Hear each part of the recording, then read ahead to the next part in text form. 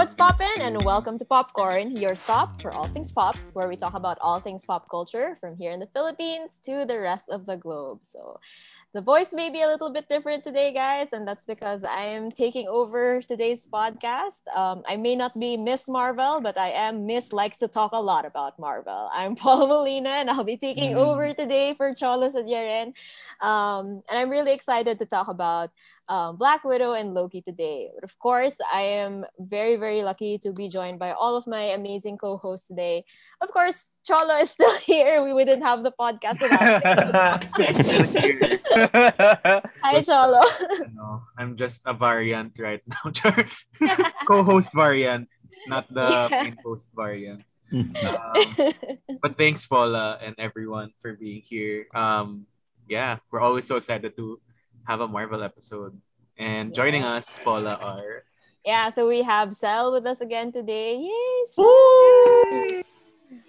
We have Burns coming back as well. Hello. Do check, represent. Yes, our verified Twitter personality is here today. We also have Dren joining. Oh, that's me. Hi. Mysterious. And Richard is coming back as well after quite some time. Yes. The Rock. Yeah. And a special guest coming all the way from LA. It is 7 a.m. where he is. Thank you so much, RJ, for joining us today. Yeah. Slight correction, Las Vegas. Oh, mali pala. I see. I'm so sorry.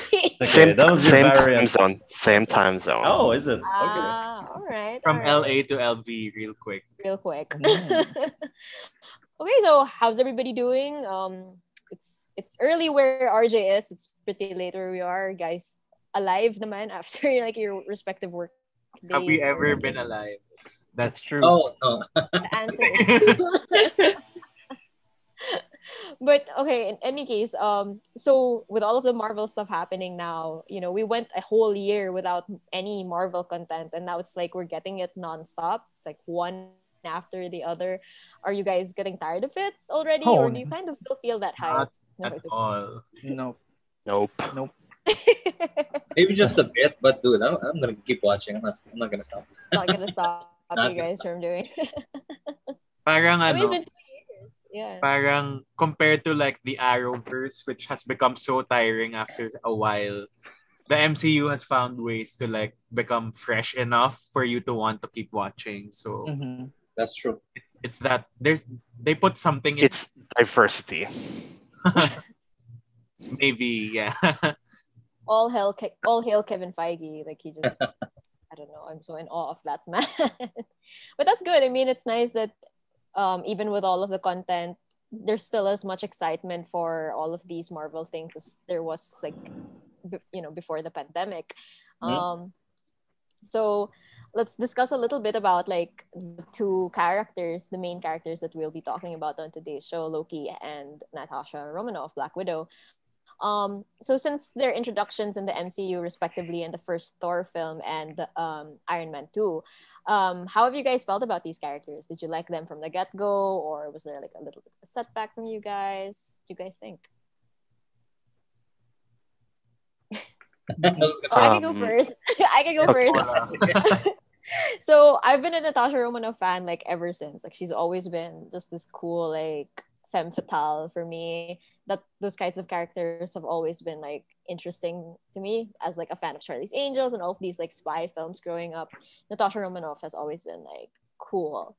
And Loki, there's something about Tom Hiddleston kasi it's not necessarily the character. I think it's really Tom Hiddleston that really like locked me in. Because if I were just to look at Loki as a character at the start of the franchise, the Marvel franchise, he was just like this annoying, like self-centered narcissist little brother who was like super insecure of Thor with good reason naman. Pero it just didn't seem like the kind of written character that I would be rooting for the way that I root for Loki today. So it was very nice to see like how his character developed over the MCU films. And the same with Natasha, although with her I've always just been like a huge fan. Yeah, I feel like a lot of it has to come down with how Scarlett Johansson and Tom Hiddleston specifically managed to portray the characters.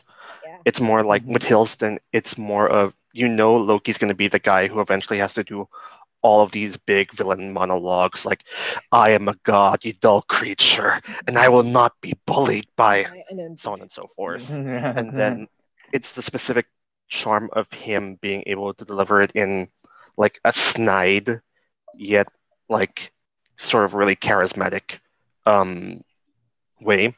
And with Widow, I feel like Scarlett Johansson finally like there's a dryness. Her charm's more dry, deadpan, but also like I guess that's where I find the appeal for both Loki and Widow is how those two actors specifically deliver it. Aside from that, I don't necessarily have like the strongest connections to either Loki or Widow. Aside from the fact I think they're really good, and there's obviously part of the cornerstones of the MCU, so there's that.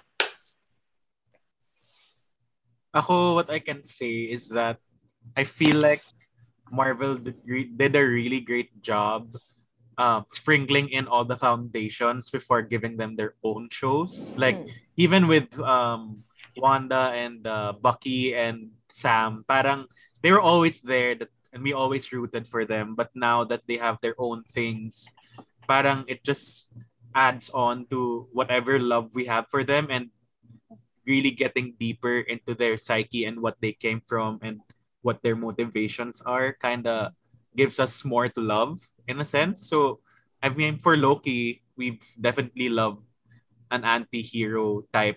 I mean, parang there's always that spot for everyone and, you know, very iconic na parang the dynamic between the brothers, sila ni Thor, has always been there. So, parang you can't not, I mean, you're right, Paula, you really can't. It's also because of the delivery, you really can't not love him even though he does questionable things. And then Natasha's the same. Parang eventually she became like the mother of the Avengers in a sense. Na parang you'd always you'd always wonder where did that come from, and then seeing it in the movie, I guess we'll talk more about that later. It all makes sense, and she deserves to have her own movie once and for all. I was about to ask nga, like, why do you think like these two in particular made such a big impact to the fan base that they now have their own like individual highlights, a show and like a movie respectively? Like it's kind of wild to think that these characters are really just like background characters or like supporting characters in the comics, and now they have their own stuff and they have like a huge fan base that like supports them. I really think, like, at least for Loki, it's because of what Tom Hiddleston did with it. Really was because of Tom Hiddleston. Like, I grew to like Loki even more as time went past. Like, especially Ragnarok onwards. Like, I was like, I really loved his character. And say what you want about like the first Thor movies, Tom Hiddleston did Loki pretty well. Like, well, and so like for a time, like until we met, say, Ultron and Killmonger, we would say Loki was our favorite Marvel villain, and that's a testament to how good an actor Tom Hiddleston is. And for Natasha, you have to give her credit na until like Pepper had action Iron Man 3, but until Wanda showed up in Ultron, it was just Natasha who was the female hero, and she was what a lot of girls looked up to for a super, at least in Marvel and MCU. And it just, why did it take so long for her to get credit? But at least we do get to see just how really good Scarlett Johansson is, and the way that they as fellow Asians. But the way that how they finally treated Black Widow's character, the hero, the character of Black Widow, the who Natasha Romanoff is in the Avengers family is, it feels right, and I really like what how ScarJo went about it. I feel like to add to the Loki point, it's also because we all can't be Thors in our lives, and having a Loki to parang being the we're not always perfect and that poster child. So having parang the dynamic nga na Loki is like di naman lesser but like a different the misfit, the misfit person. Parang you'd hold on to that character even if they're flawed, na parang, you know, and we only got to see more of Thor's like mga hinanakit niya eventually pa, diba? I mean, the first few movies weren't really all too compelling, at least for Thor's character, but Loki, yun nga, parang the seeds have been planted ever since the beginning. I think to add to what Chola said, I think both characters are very redemption arc sort of characters, in the sense that Natasha's done a lot of not great things in her past, and what she's doing now serves as a way to like make amends for that. And I think most of us really like that kind of plot line really resonates with a lot of people. And I think I really definitely agree with what everyone said, that the actors were really a big part. You can tell how much they love the character then. And that's why they pushed for them to have more, like have an individual like show or movie about them, which is really great. And I have to say, Ren, like, yes, as a Tom Hiddleston fan, I love how he used his like theater background in doing the whole Loki thing. I mean, like, honestly, guilty pleasure is watching him do like Shakespearean monologues or reading Tolstoy. Medyo nerdy, but yeah. And I really love how he brought that into the Marvel Cinematic Universe. And I don't think like the character would be as popular as he is now if he didn't have like Tom Hiddleston's like crazy amount of charm. Yeah, definitely. Like, I just want to add that like one of my favorite scenes in the entirety of the first Avengers movie is Loki and Natasha's interaction. Oh, yeah. Like that was, I mean, Joss Whedon doesn't do a very good job of Natasha moving forward in Age of Ultron, but that particular scene I think was really what set the tone with this character moving forward. And I don't know, it was just like a showcase of both how amazing these two actors were doing this particular scene. True. And parang more on the Loki side, I guess that's what, for me, personally, that's what's most interesting about the Loki show. Yung parang every time he talks, it's like watching a chess battle all the time. So I always try to pay attention every time when Loki talks. Because, you know, like at least all throughout the show, you know, there's a lot of twists and turns with the way he parang treats people, with his intentions, his motivations. It's fun to see that all throughout them. Pero looking back na, to add to Paula's point, you watch Marvel Legends, the show. Ang ganda nung Black Widow episode about like her journey leading up to the movie. Really, really great stuff. And you'll see that scene that she was talking about, Loki and Black Widow. And ang ganda nga, like you never really think about it until now that you like say it again and think back and look at the journey from 10 years or 11 years ago. It's been quite a journey. And I mean, there was a point that we all thought like their journeys as characters would be at an end when they both like died in Infinity War and in Endgame. Like, what did you guys feel? Spoiler alert. But like, what did you guys feel when those two deaths happened? Like, they occurred in like two different movies, but I think they were both like a really big impact on how the MCU went. Parang at that point kasi may announcements na about the TV show and the movie. In Infinity War? Parang may may rumors na. It was between them, after Infinity War, before Endgame. But even with that, ako personally, like when I saw, like Loki's death was the one that hit me harder. Because, you know, picking up from Ragnarok, literally everybody died. Not everybody now, but you get what I mean. And then majority of the people. War, when Infinity War opened, literally all of them died na. And then after seeing parang Loki die right there. And saving his brother at that. Yeah, saving his brother. I think that was like an ultimate redemption arc for him then. And wala lang. Like even if we were expecting their TV shows, it still hit hard because, you know, again, we all love Tom Hiddleston as the character, and we all saw his struggle naman being parang, you know, like his struggle between being evil and like being good, and I thought that ayun, parang him sacrificing himself in that very last minute, it was very touching, and it was very like made me love him all the more. I mean, as you can see now, like when in the show, when Loki saw that specific sacrifice he did, he was thinking himself, maybe I am a good guy this whole time. Maybe there is something something. There was a lot more to me than what I thought initially. And yeah, especially since it came at the opening, one of the yeah. That's it. Anyone to die at like that first few minutes of Infinity War. Like, and si Loki pa of all people, diba? Oh. Parang, wow, impact. Crazy. And considering parang it's not about the death, it's more about the act that he did. Yeah, because he died. That's why the deck didn't really.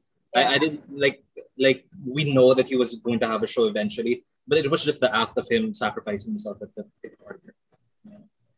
Yeah. Well, everybody knows how I felt about Natasha Romanoff dying. that was a trip for me as a person who was like, out of everybody in the original 6, Natasha Romanoff was like the last person I thought they were going to kill off, because there's so much you could do with this character, and they hadn't done anything with her like very significant as of yet.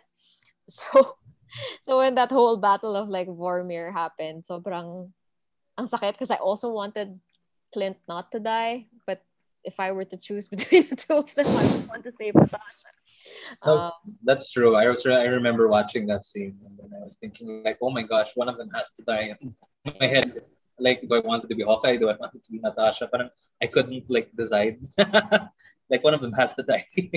Hanggang ngayon, like when I watch Endgame, I still fast forward that scene because I can't do it. I can't watch her fall to her death,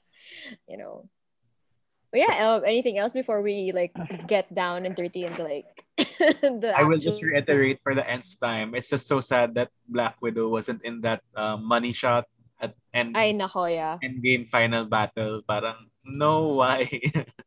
Yun lang. The first like female or at least no callback then to the mention of her or something. I don't know.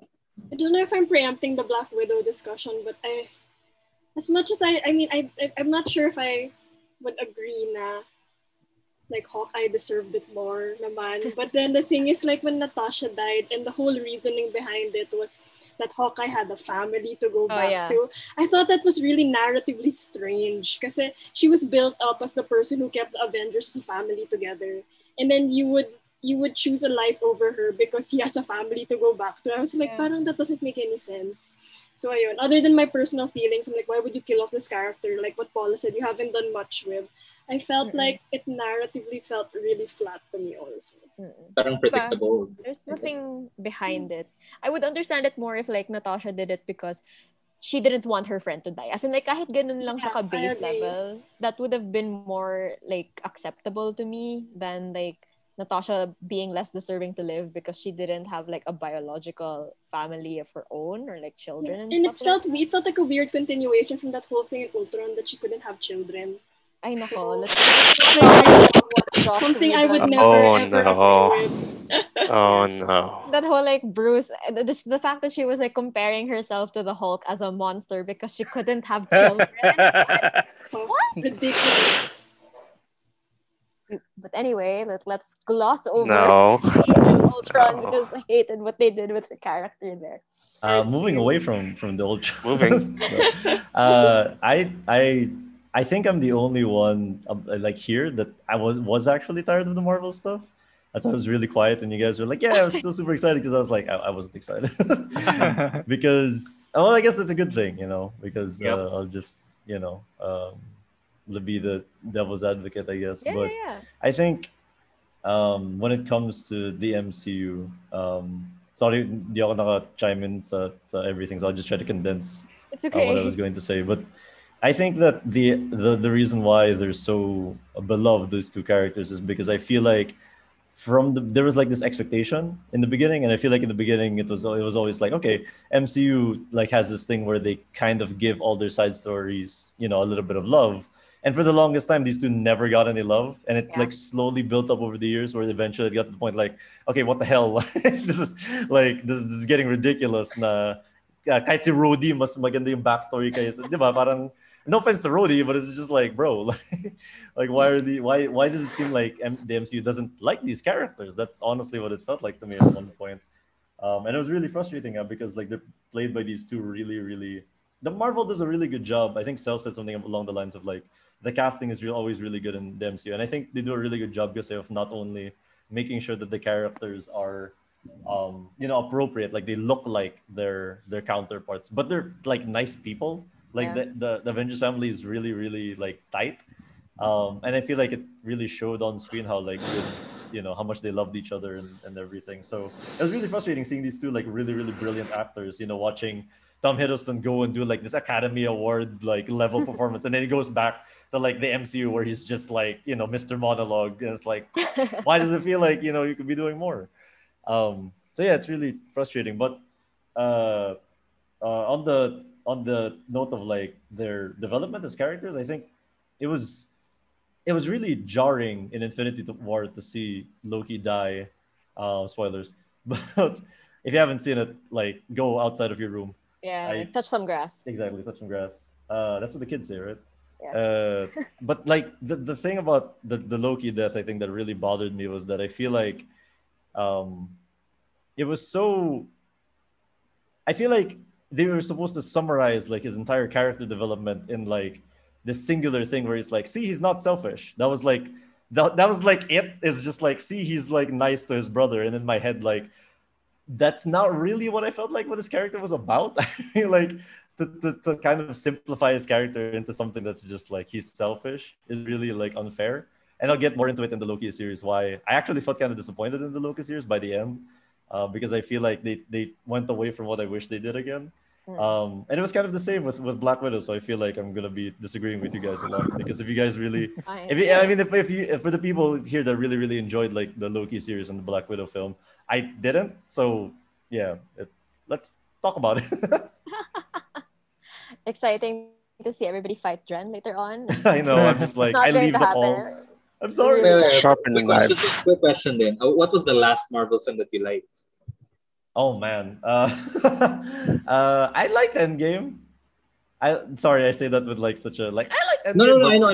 But because I get that there are some people who don't like the Marvel stuff, and I understand that. Like the way it's made, the way they do their everything. Yeah. So baka you're just generally not into That's Marvel true. Stuff. Yeah, no, I think I do look for different things, in movies and stuff. Dren is a DC fan. No. It's true. I am a DC fan, but that's like completely. I know this suck. Sorry to the DC fans out there, but I think I do look for different things. Marvel provides something different, and I appreciate them. I think they're all really good movies. I just recognize that they're not really for me. And I guess the last one that I really really liked, that I said like, oh, I really enjoyed it, and I think I've talked about this a little bit. Like after the movie, I legit like argued with a friend of mine, and we fought like outside the theater because it was Civil War, and I was I remember that. What was I? I was Team Iron Man, and he was Team Captain America, and we like argued for like 30 minutes. Like we almost got into a screaming match outside of the cinema, and that's why I like the movie so much. So I think that was the last one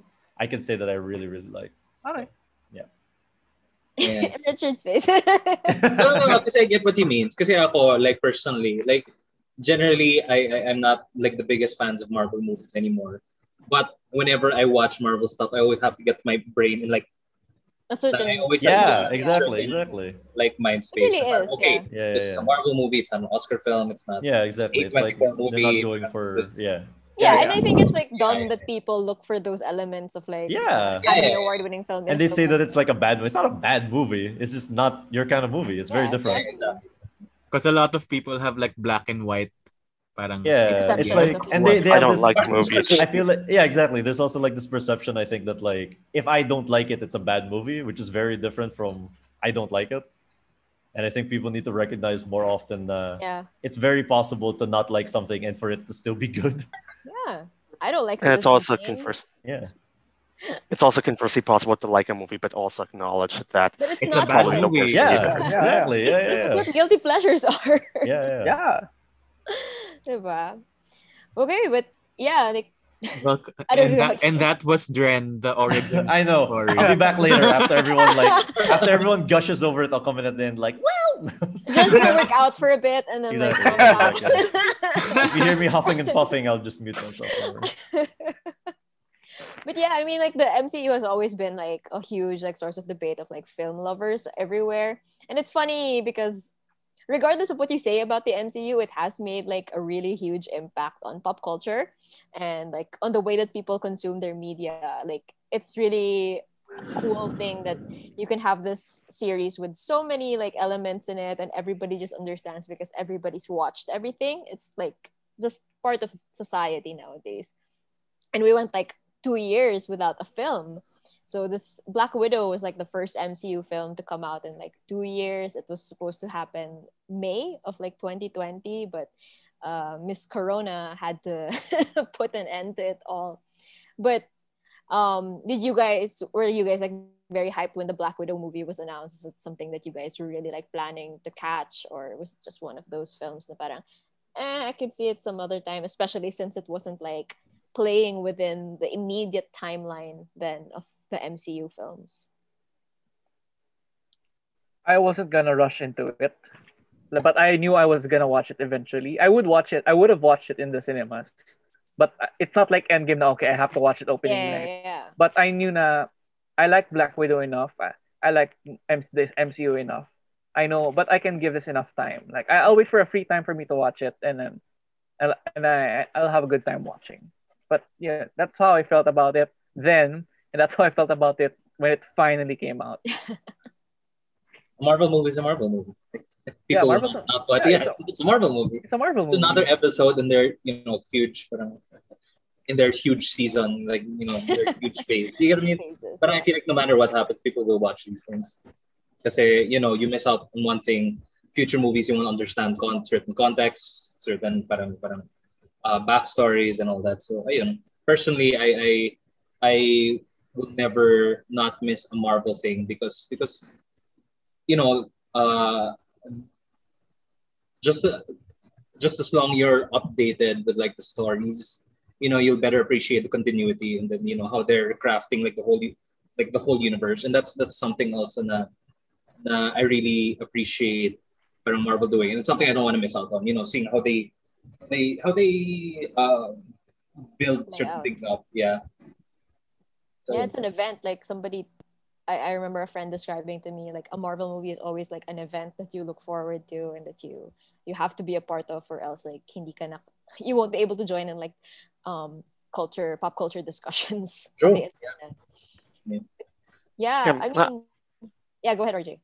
No, I was gonna say like I had similar reactions. It was with Widow getting her own movie specifically. I had similar reaction of I'm gonna have to watch it eventually. I wasn't like mega hyped for it, but I acknowledged that okay, I was gonna watch it eventually. I was gonna have a good time, mainly because of the fact that I feel like I have sold my soul to this company since 1995. So. Wow. So that's the thing. It's not just like the MCU. It's more like Marvel in general. So I felt like I gotta go there eventually because it was going to be part of the conversation I was going to have with a lot of people. Like, why the exact reason why I woke up at 6 a.m. to record a podcast. But that's basically how it is. I feel like it was my obligation to watch it and then drive myself insane by doing the Pepe Sylvia thing where where they have the cork board full of all the documents and it looks like a conspiracy theory. That's pretty much me. Yeah, that's how I feel whenever like I watch an MCU anything. Just connecting all of the dots. It's Mephisto. Just kidding. Everything is Mephisto. No. And Loki. Especially before the finales. Oh, we will get to that. We will get to we'll get to that. What do you call this? I mean, it was really long overdue even back in 2019, 2020. So even more long overdue now that it came out in 2021. So definitely, it was exciting to see that she was going to have her own movie because nauna pa si Captain Marvel. No, right? So parang, I mean, I guess I kind of understand the rollout because they needed Captain Marvel to be a thing leading into Endgame, so they couldn't have not shown her in a sense. I don't know. So parang it's just like a weird thing in terms of release rollout, I guess. Exactly. Like why release her after her character dies in Endgame? Like why couldn't you release this like right after Captain Marvel or before Captain Marvel? Because they all kind of like continue on to this one pathway anyway. Like, it's so weird that you're releasing a movie that's between Civil War and Infinity War. After Endgame. Right? Which has always just been weird. And Natasha was like their first female superhero, as Prince mentioned earlier. So it was just very strange to me that they were taking their sweet time with making this film for her. But I mean, I'm happy that it's there, and that's probably why I think I was like the most hyped out of everybody in this group. I think it's very clear that I was like the most hyped for this Black Widow movie, precisely because it was like long overdue, and because it was nice to see the evolution of Natasha's character, parting from the male gaze. That was the most important thing to me kasi about Black Widow. Because every other movie that she's been in was directed by a man. So, and it's very, very clear in the shots that they would take of her versus here in Black Widow. And it's weird that this is how I'm starting out this conversation, but it was very, very important for me to see these elements in this film. That it was very respectful of how they treated all of the female characters in this film. There weren't so many like suggestive like body shots. The girls were always like with their hair up, which is so important. Like, you guys don't understand like how hassle it is. Yeah, everybody was always had their hair compared to Iron Man 2, where she was always just that's thing, right? That's Loki. And it is, but Loki's hair is like way shorter than Natasha's, so it's more manageable. But like the girls were wearing like combat boots, not like these heeled things that Natasha was like running around in all these other films.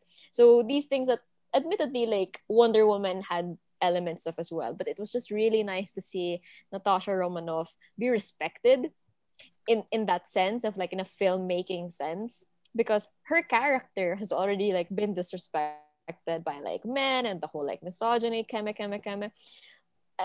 to add insult to like her character was being dealt that same disrespect in the films.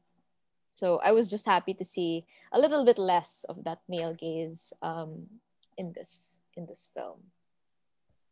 I throw that to the other woman in the room, Yes, because I don't think like the men would like appreciate it in that same respect. Would it be horrible if like all the men just started talking at this point? Sorry, go ahead.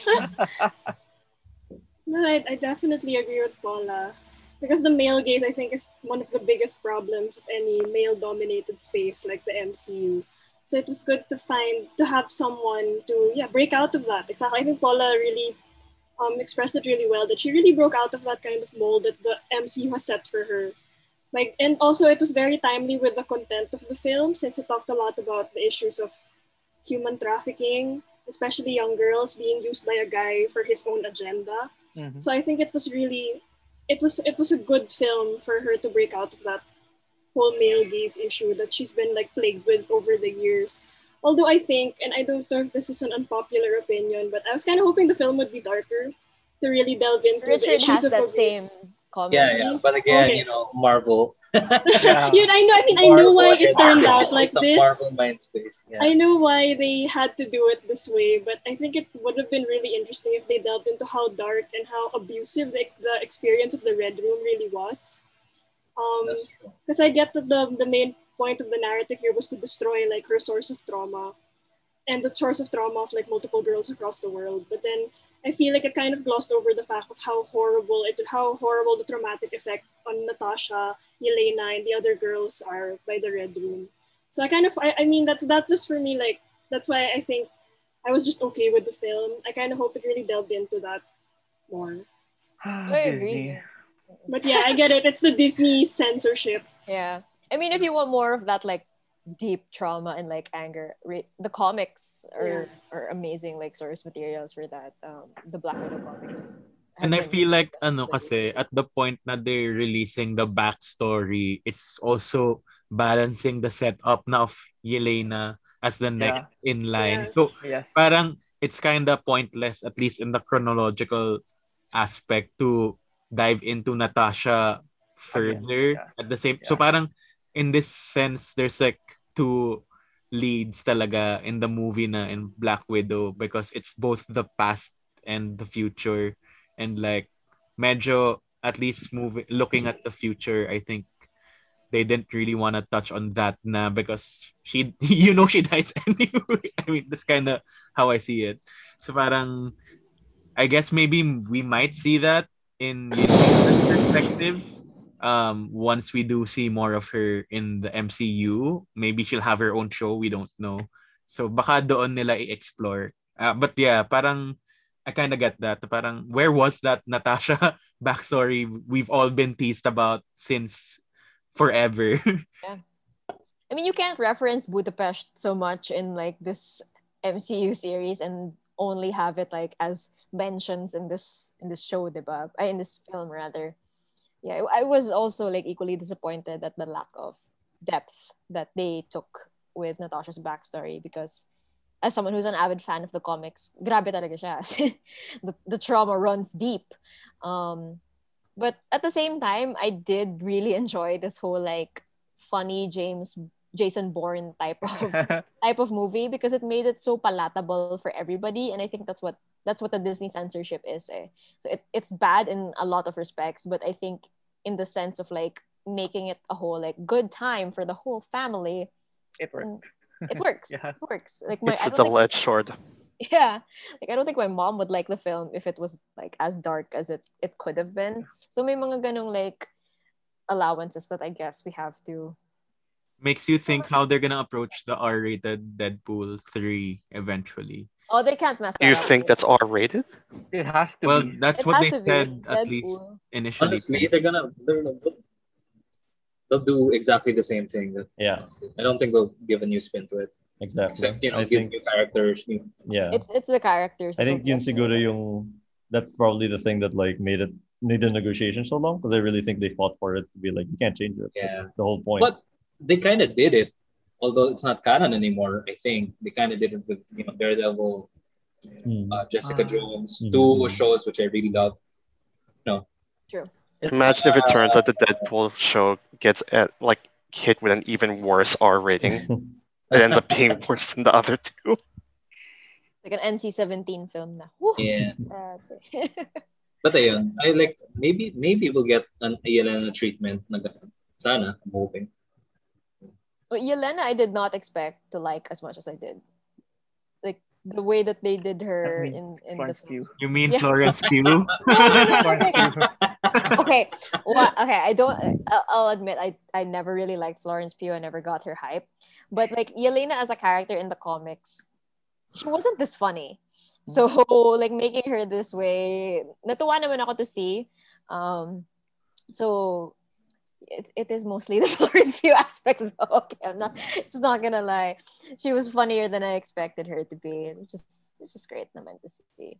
But what do you guys think of like all of the other characters? Because there were like a bunch of like really. Oh, I love David Harbour. I love him so much. Patron saint of Russian orphan. I love it. Super enjoy. Actually, the whole family, parang ang ganda ng dynamic, even in the beginning, seeing the fake American family life. We're all going on an adventure. I can't believe that they didn't have time to like let the kids put on their shoes. Like, ganun ba talaga? Bilis yung mga ganaps na hindi man lang makasuot yung mga bata. But yeah, David Harbour was great. Rachel Weisz is always a good... I always love seeing her on screen anyway. But I think the most important character that people like got to see here was like Taskmaster. Aside from Yelena, of course. Ayan na si RJ. yung paghinga ni RJ. Yeah, exactly. You can feel you can feel the frustration. Go ahead, RJ. RJ has a lot of feelings about Taskmaster. Are we actually going to talk about Taskmaster this time? Yeah. Okay, so I've actually calmed down a lot since my initial reaction to what ended up happening with Taskmaster, and I might as well out it already, just in case any of you haven't watched it, listeners.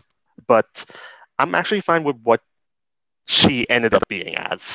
Like, I think my only gripe was that you gave her the identity of someone who is really excited to see in the from how you translate them from how they were in the comics and virtually every other media to the movies. It's more like Why am I blanking out on the other example that they used in the MCU? You Mandarined Taskmaster. Yeah, put that way. That's what pretty much. It was Mandarin. It was no. I have the other example before Mandarin. You X-Men Origins Deadpooled him. Okay, that's worse. Oh, that's even worse. Oh no, it's Deadpool is still worse. I'd say like Taskmaster is between Deadpool and Mandarin in that regard. I don't know if that makes any sense. Yeah, but I get it. But yeah, I feel like you were able to craft this character that in a lot of ways was meant to be a dark reflection of who Black Widow was. Like if she could have very well ended up being like Taskmaster in that she could have been used to be this weapon that would have just been there to serve the wishes of the one powerful guy, Dreykov. And that could have been her in another lifetime, but because she ended up meeting all these other people, realizing that I had more to give than just being someone who kills for a living. Yeah. I feel like you were able to establish that dynamic between who Widow would have been, and who Widow is now, especially since we're like her movies taking place after, canonically speaking, it's taking place how many movies in? Yeah, after Civil War, where she's more of a, we already have more insight into her identity, where she's a fully realized character in our eyes because we already know all this stuff about her. Yeah. So in that regard, Taskmaster does work. It's just that, again, not a huge fan that you had to use the name and the character and all of that to tell a story, just because I was really excited for what he was able to bring. I will say though, I actually like how she fights in this movie, just because the way that they establish her identity through the fight scenes, where like almost every other move that she does is a reference to how all the other Avengers used to fight. Like you see how when she fights Red Guardian, she does the knife flip that Captain America uses in Winter Soldier, and then when they fight like 2/3 near the end of With Away in Winter Soldier, he does that, and he also ends up using a lot of the similar moves Black Panther used against Hawkeye in the Civil War fight. So I think like as far as developing those callbacks to other movies through the fight scenes, Taskmaster worked perfectly. But yeah, like I think that's all I have to say on what happened. I do hope I actually wait, one last thing. I do hope that because she doesn't die at the end of the movie, I still feel like there's still a bit more time for you to be able to develop her into being someone who could follow that mold, as to what he is in the comics, as being this mercenary. Like, I'd probably like a more heroic one, because given the changes in the backstory, but you have more of that freedom to go like delve more into her as a character down the line, if it turns out that that's going to be something that you would want to explore. Yeah. But yeah, I think that's it about Taskmaster. It's funny because I thought I thought I was gonna be a lot angrier about this when it started. So I was like, I woke up at 5 o'clock. I don't think I have enough energy to be angry about Taskmaster. Yeah. Overall, like, yeah. Everybody else? I'd like to follow RJ, because I think I'm on the other side, in the sense that like I'm a big fan of the comics, but I don't really like care about them, in the sense that I kind of treat them as two different things. I don't really mind that the MCU changes stuff and everything, because I'm not, even though I was a fan and I've read the comics growing up, I don't really have the same attachment to them for whatever reason. Maybe it's because I don't know, like in my head, I've always treated the films as like a separate entity, and I never really expected them to take anything but inspiration from the comics. I really like Taskmaster, because I think she represented a lot of what I wished the Black movie was. Black Widow movie was, because like I've always wished that the MCU would get more into the darker side of their heroes. Maybe that's also why I'm a bigger fan of like the DC. Not a bigger fan, but I'm more sympathetic towards the DC movies.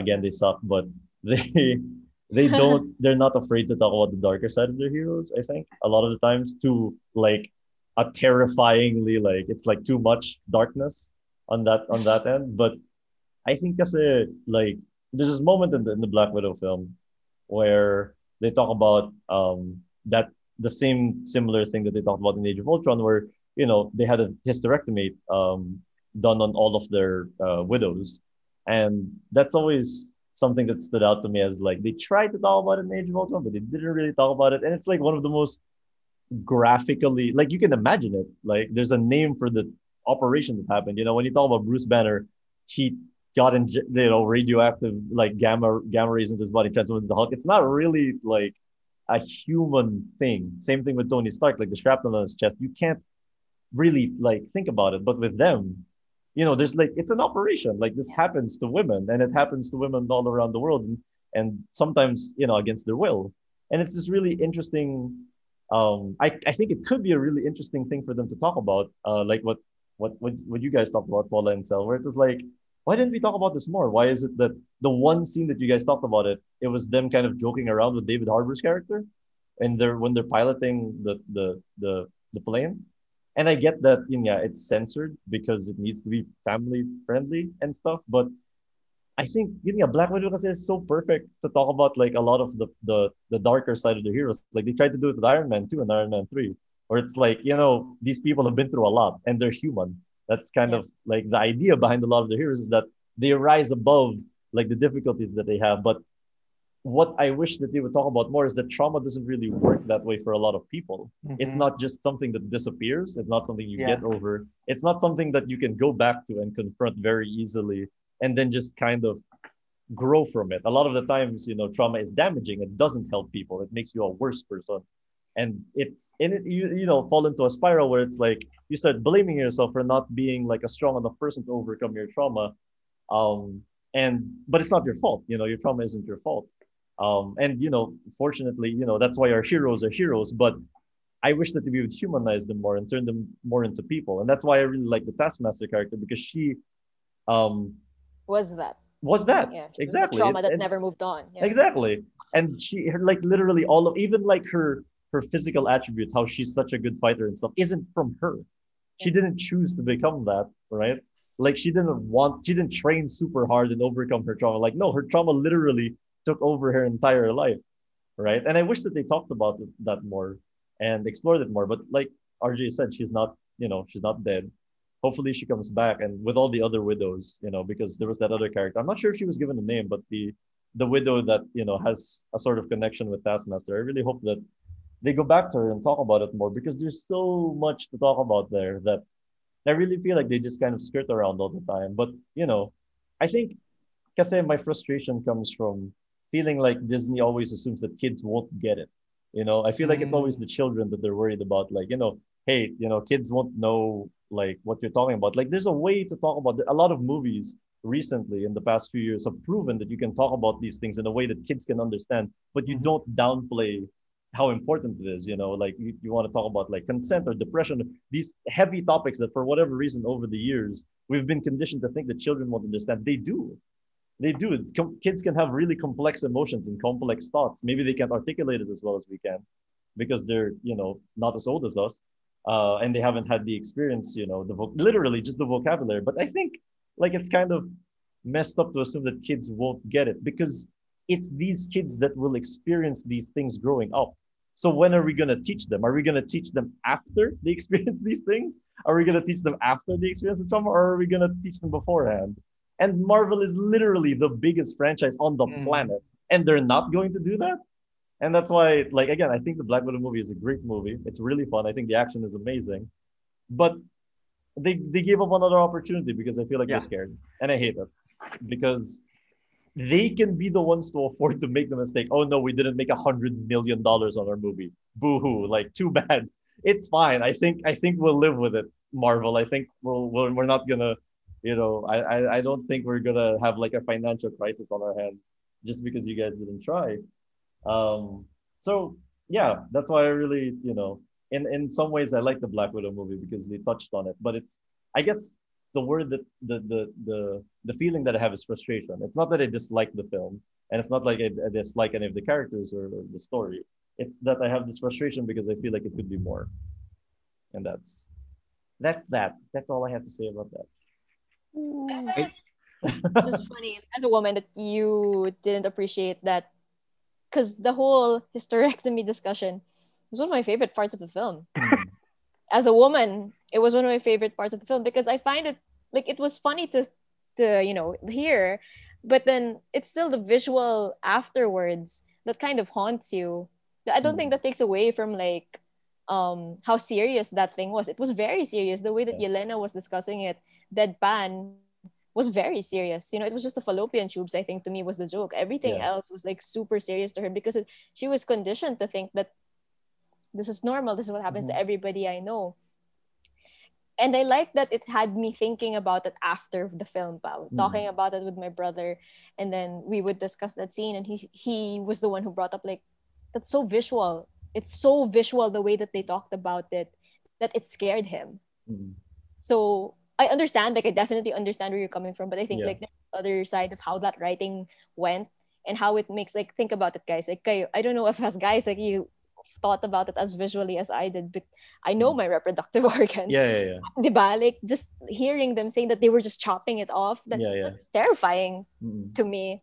I think it's a matter of context also of where you're coming from. Because for parang, I get what you mean also, Paula, na parang just I guess a more casual example is like how parang for me, family and friends are mostly female. So like when they talk about the red days, it's like some people would always apologize. Oh, sorry to talk about this. I'm like, it's fine. I get it. It's like, it's nothing new to me. But for some people, parang talking about those days, it's so funny. I mean, talking about those days, parang talking about menstruation, parang it's also a different parang experience for different people because some people are just so used to it, but some people are like uncomfortable hearing about it.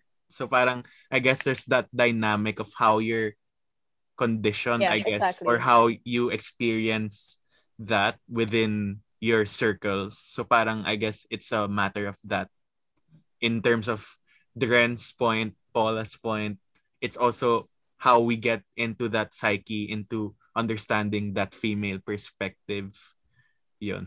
But like circling back lang din to my point kanina, I think that's what inherent, it's becoming an issue. It's like it's always thinking about the future of what can happen in the franchise rather than doing it focusing on the film itself. The actual film. Like it's always about building the foundations for the next one rather than just staying in the current movie. For example, yung Taskmaster, medyo nabitin ako na parang I was expecting kind of more from the Taskmaster character. But yun na nga parang, and the Yelena thing kanina that I mentioned, I think that parang that factors in na parang, you know, some things that you could put in, parang you hold back because you're holding it back for the next thing that you're gonna make people wait for. Parang yun yung, that's my take on these Taskmaster things also.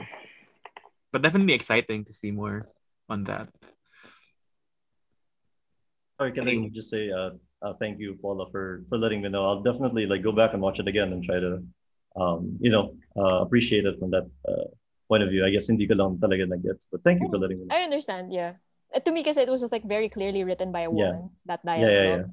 Yeah, so kaya ko rin siya nagustuhan. But in any case, that was like a very like deep dive into hysterectomies, into the red days, into the red room, into the red days, into the thick of it.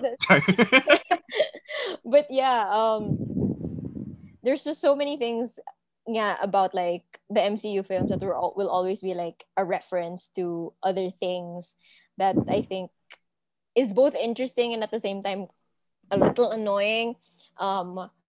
Like when the vest scene like came up, when Yelena first like wore the vest, I was like both like Natasha, but at the same time it's like it doesn't there's no need for it really. I just like the fact that Yelena was talking about it again, like very clearly written by a woman, that it has pockets. Yeah. Like you guys don't understand how important it is for women when their clothing has pockets. So it was just this whole like adorable sequence for me. And when did you guys realize that it was the vest that she was wearing in Infinity War? Or did it like not? When she gave it, that's when I realized. That's when you realized. When she gave it, I was thinking to myself, wait a minute, she did wear a vest in Infinity War. Not in Endgame though. I know there was. Not in Endgame. Yeah, she wore it in Infinity War, which is cool. I've always kind of questioned that green vest, but now that it has a backstory, I'm like, wow, my mind was blown. Like questioning it in a fashion sense? Yeah, na parang, I'm not really a fan of this green. Dude, she's outfit. A spy soldier. He needs the pockets. You need the pockets. Well, like Paul, I was super distracted by the pockets thing. Right? Because I don't think men will ever understand the frustration that when you bring a bag and then all your guy relatives or friends are like, "Ay, pwede pa lagi sa bag mo." And I'm like, the heck? Excuse me, that's like why pockets, yeah, like bring your own bags, dudes. Or like pockets are very important to women. They are. Or bring your own vest. Yeah, it will become a thing post-pandemic. Not gonna lie. Like pocketed vests. Not gonna lie, I did end up searching Shopee for like a similar looking vest. Never know when you That's a merch potential there, huh? Disney should, capitalize on that. They should just have pockets on everything. Strike while the iron is hot. Exactly. Yeah, true. Pockets, guys. Get your Black Widow action figure with pockets. Oh my gosh. Yeah, but it's those cues I think that are very important to me because it very clearly shows that it was a woman who wrote it. So that's always fun. It reminds me a little bit of like the Birds of Prey film. Yeah, exactly. When, hair tie. See, Junice Moyet's hair, was getting in her face, and they were like, hair tie, and I was like, I never would have thought about that. So cool. I know. Yeah. Yeah. Yes, man. These are the struggles. I know. You will never experience in this life. You guys don't have pockets, like. So like the fact that men can fit like their whole ass wallets in their pocket is like amazing to me. Whereas as a woman, like the pocket is like this deep, so it's not even like. Or it's a fake pocket. It's a fake. I don't know why they enjoy making fake pockets. One time I bought a pair of pants that had a fake pockets, and it was terrible. It was the worst. So, yeah, these are things that I appreciated in the film. This is a pocket appreciation. This is a pocket appreciation discussion. Exactly. Shout out to all the pockets out there. Yeah, shout out to all of the brands that put pockets in their women's clothing. Hot Pockets. Shout out to Hot Pockets too. If you want to sponsor us, why not? I love Hot Pockets. But I think we can like end it by discussing the end credit scene. I mean, we've been talking about like how MCU films build up to the next big thing. What did you guys think of the end credits of this film? Thunderbolts. I mean, Thunderbolts. I mean, what else could it be? Like, what else could it be? What else could Val be up to? Yeah. Like ever since like she was introduced to us, may Falcon, Winter Soldier. I was reading articles na parang they're making a anti-Avengers. I don't know when they're gonna show up, but that's something I'm looking forward to. And I'm pretty sure that in the end of Shang-Chi, Val is going to be recruiting Abomination. Pretty sure of it. Oh, yeah. Like in 100%. all the movies, in all the movies and shows, they'll insert her somehow, and then I'm looking forward to that. I can't imagine them being in like an Avengers movies, but I'm excited. Or maybe the She-Hulk show. Kasi diba, Abomination will be in She-Hulk also. Yeah. Oh, yeah. And then she could also be recruiting what's her name? Titania. Yeah. So that's something, and we can see Elena again in Hawkeye, sana. Yeah, that's something I'm excited for. I literally screamed when Val appeared. Yeah, like I was just waiting. Okay, there's an end credits. Where is this gonna go? The moment I saw Val, I was like, okay, Yelena's going to Disney Plus. She's going to Disney Plus. She was already on Disney Plus. I'm happy about that, but like, okay, she's a Disney Plus exclusive now because like, as we'll talk about later, Loki has expanded a lot for the MCU, but now we get this part of the MCU like much more grounded. this other side. Na it's not the big tiny thingy. We have U.S. agent here. Now we have Yelena. Eventually, we will get Abomination, and who knows who Val will get. This will be another story, some stories that Marvel will tell, and it's just another flexing how much storylines they can handle, which is I guess nice because we get to see more stuff. We're gonna consume it anyway.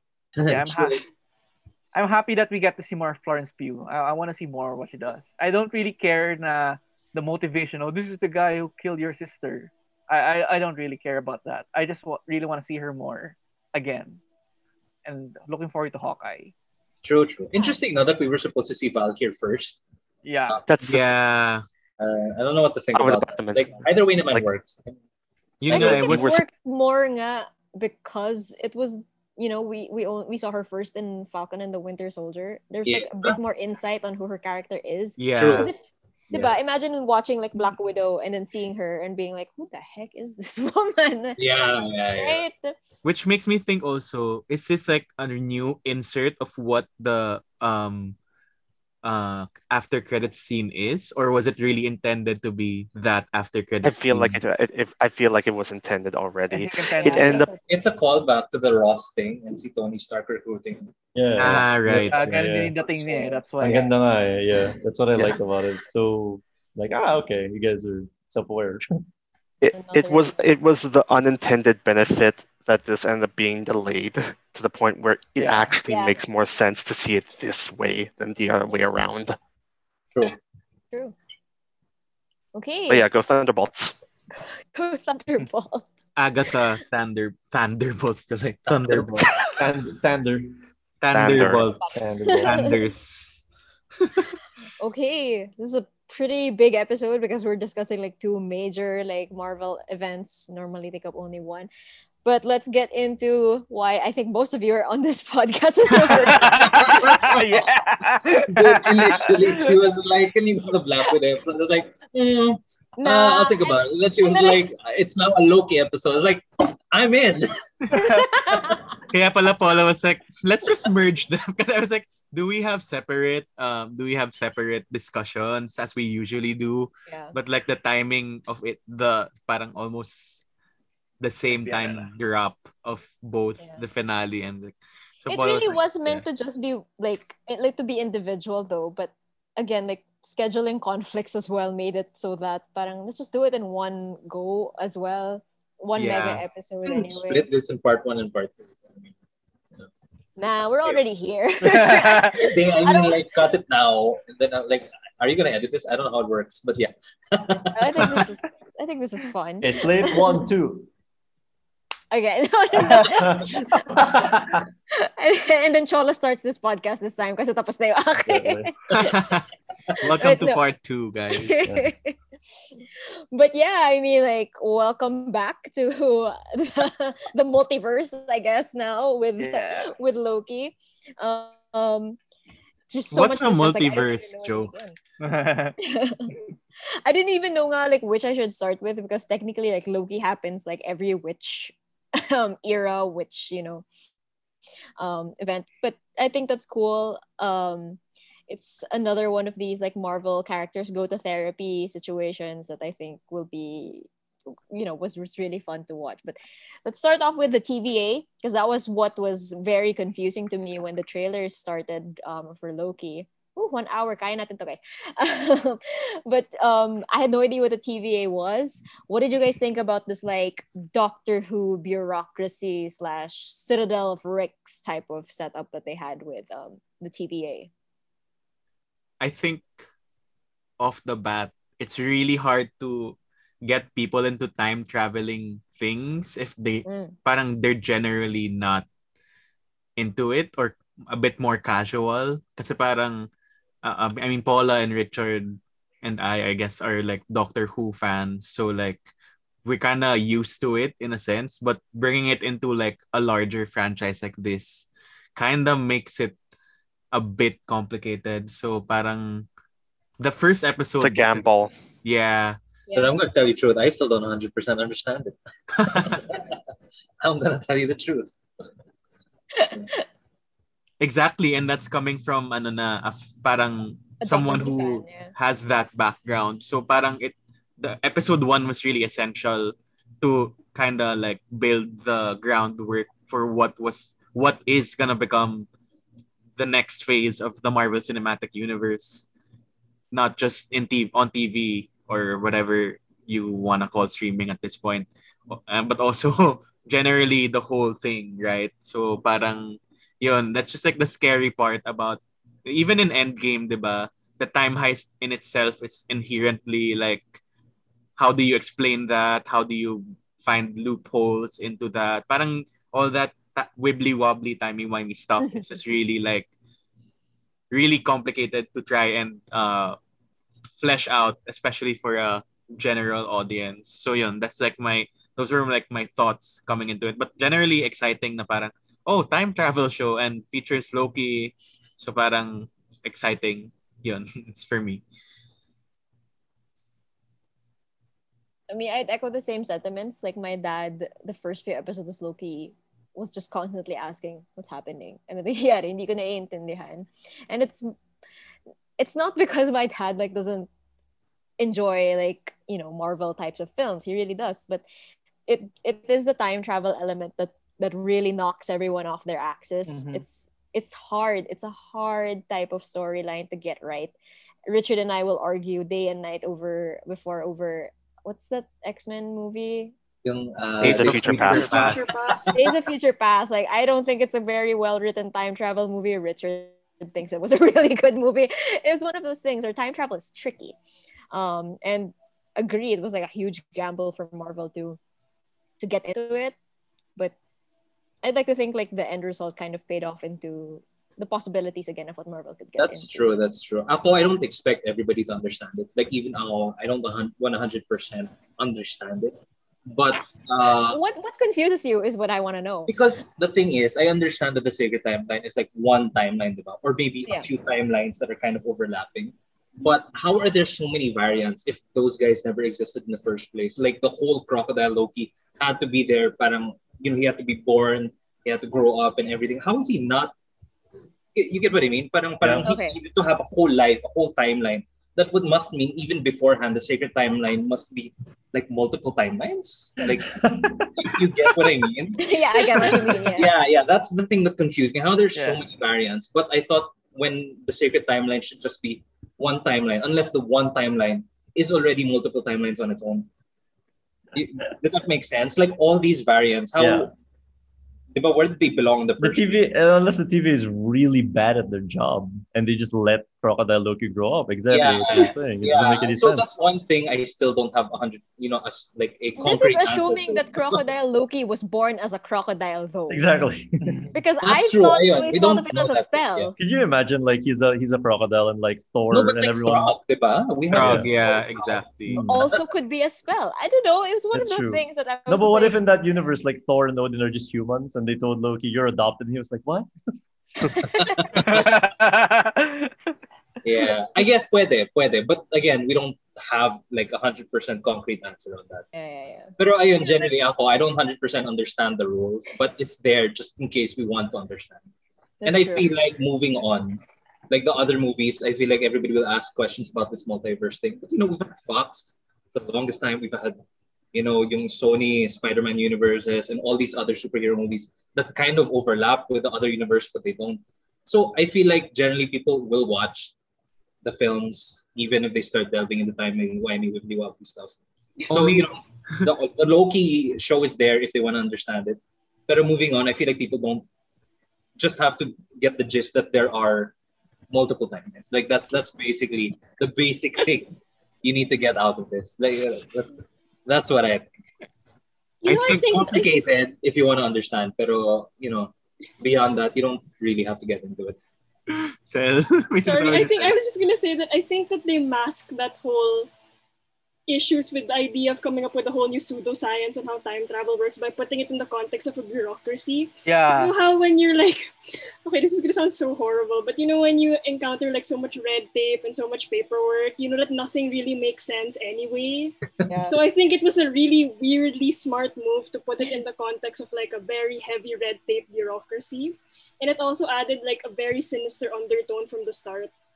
Yeah. So I think for me that's how they were able to navigate the whole difficulty with time travel. Not saying that it answered all the questions, because like Richard said, it doesn't really make sense if you like sit down and really think about it. But if you think like, oh, it's like a government office where you don't know what the heck's happening, parang you as a viewer can kind of suspend your disbelief a little bit longer. Yeah, that's true.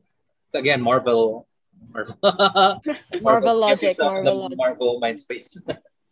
No, but yeah, that sinisterness that you mentioned, Sal, like it was very, very present in that first episode. Like the minute that Miss Minutes appeared, I was like, this clock. The video on that they were taking people, against their will. That's off. In and of itself was scary. Off. Yeah. The Infinity Stones as well in the first. Was it the first episode or the second? The one in the drawer. Yeah, the one in the drawer. Bringing it back lang to Natasha for a second. Like, she died for paperweight. Like, that just did not sit well with me I'm gonna quite explode some time. when we talk about that. I'm curious. so angry.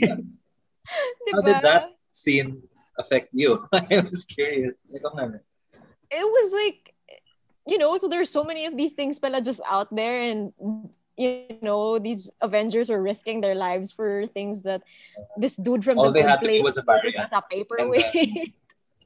They could get the paperweight. Yeah. I just feel like it undermines I'm sorry, were you finished? No. I mean, I was gonna make the same point. It undermines everything that they did in Endgame. Mm-hmm. Exactly. It's like, okay, so Tony died for 5 paperweights and Thanos is just kind of this dude. With a bunch of paperweights. Exactly. It's so I wish they didn't make that joke. Yeah. And it's I don't know. I feel like they could say that the stones don't have power in that world without saying that they're useless. It's very different, right? It's so frustrating to see Loki just kind of be dragged into this universe, because it for me, kasi, from a narrative standpoint, it feels like Marvel can just Deus Ex their way out of anything. It's always just kind of okay, there's this thing that you never knew about, by the way, and this answers all of your questions, but there's no narrative context to it. There was no implication that it ever existed. But we're just gonna throw it in there because we have this entire universe to drop on, which I understand. Naman din that okay, the implication is that yes, this entire world exists outside of the movies, and we're just exploring it little by little, and everything. It's just if you didn't know anything about the comics, and even if you just remove that part, which I think to an extent you should be allowed to do, because they are movies and they should be able to stand on their own. It doesn't make sense. It doesn't. Another one, it doesn't make sense, but it just feels like cheating, I guess. Wow, you must have hated that finale then. Yeah. Yep. He did. You must have hated that finale. Yeah, but I'll save that for when we get there. But yeah, there's just Loki was so interesting to me because it was Loki, and at the same time it wasn't him. Mm-hmm. It was just toying with this line that I didn't know how I felt about it half of the time, to be quite honest, until the last few episodes where I was really getting into it. But it was interesting, but if anything, I loved how Loki interacted with Mobius, especially. Owen Wilson is always just a joy to watch in anything that he does. So what did you guys think of these new characters that Loki had brought in? We'll talk about Sylvie in more depth, of course. I think it's interesting to put out na parang it's nice how Marvel were able to parang recognize or respect their respective deaths, but still be able to give them their own things. Like for example, Black Widow, na she's dead officially, but they were able to give her a prequel that still made sense, that made you parang pa rin appreciate the standalone movie. And with Loki, it still respects that death in Infinity War, but now here you have a new Loki, but it's still kind of the same Loki who got to see the events of the old Loki that we know. So parang ang ganda lang na they don't have to resurrect them, or it's great that there's a workaround in that sense. And now that the multiverse is open, I guess it makes it even easier to not just easily resurrect people just for the sake of it, but find more creative ways to do it. So yeah. No, yeah, I was afraid that Loki as a show would be just them resurrecting the character, which is like enough. Like this character had died and lived over and over again in the series, and I just really wanted him at one point to just stay dead.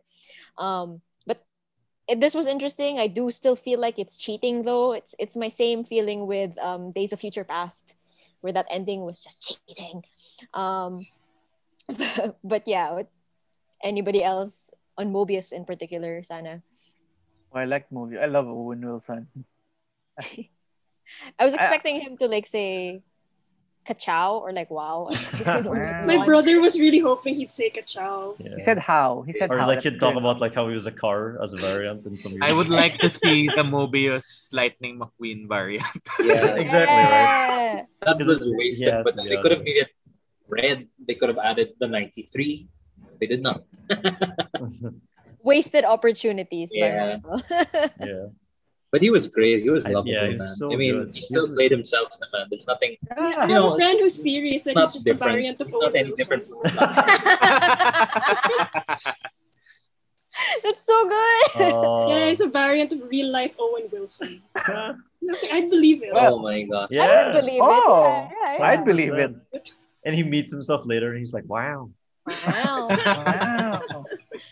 I'm not gonna you lie. don't understand. I feel like that's I'm like a something car they in could another do universe. in the Deadpool movie.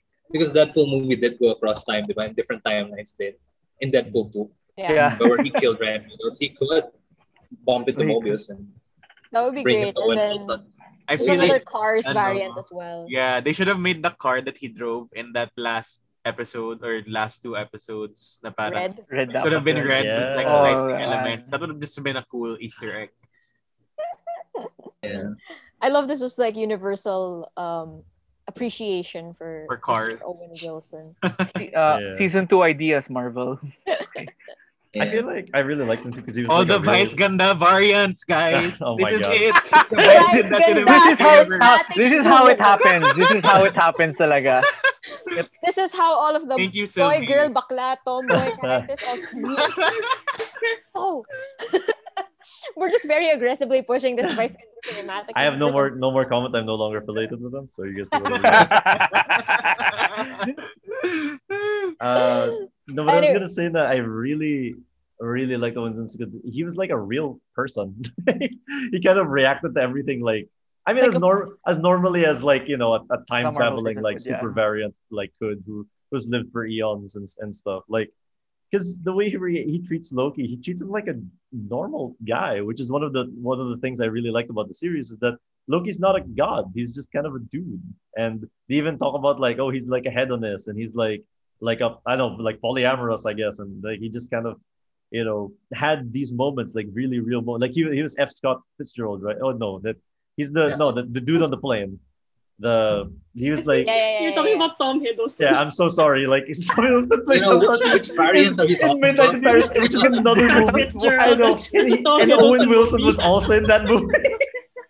Sorry, completely different movie. But yeah, no, like it showed, and like the cameo of Sif, I thought was really fun and cool. That was the best, I think. Like all of these like little like side characters, and then the people that they meet and interact with, and Loki just kind of has to deal with the fact that he's not all powerful. Like he confronts that. Like episode 1 pa lang, he's like he sees himself die, which is so like, could you imagine watching how you were supposed to die, and now it's like, well, what am I supposed to do now? That was my destiny.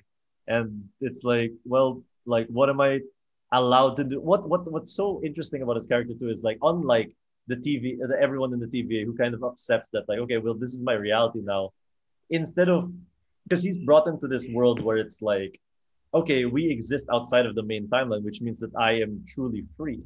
Whereas everyone else in the TVA isn't truly free, right? That's what makes him like the real variant, is that he comes with like a completely different mentality. And it's like, that's the entire basis of the series, is that he's trying to prove that everything he's doing is because he wants to do it. And because he chooses to do it, not because somebody else is making him do it, or because he has like trauma and stuff like that. So it's so... more with Sylvie. That's more of Sylvie's. Yeah. No, I mean like the two of them. Loki as in like the character, all of his variants. Like that's what they try to explore. Yeah. It really is. It was funny though, like seeing him in the first few episodes and just the fact that he's just like a real guy, when you're just really brought down by the bureaucracy. We all have made the face that Loki's made while he was going through all of these parts of the TVA. It's like you gotta go get a ticket. Yeah, dude, like very strong denial at first.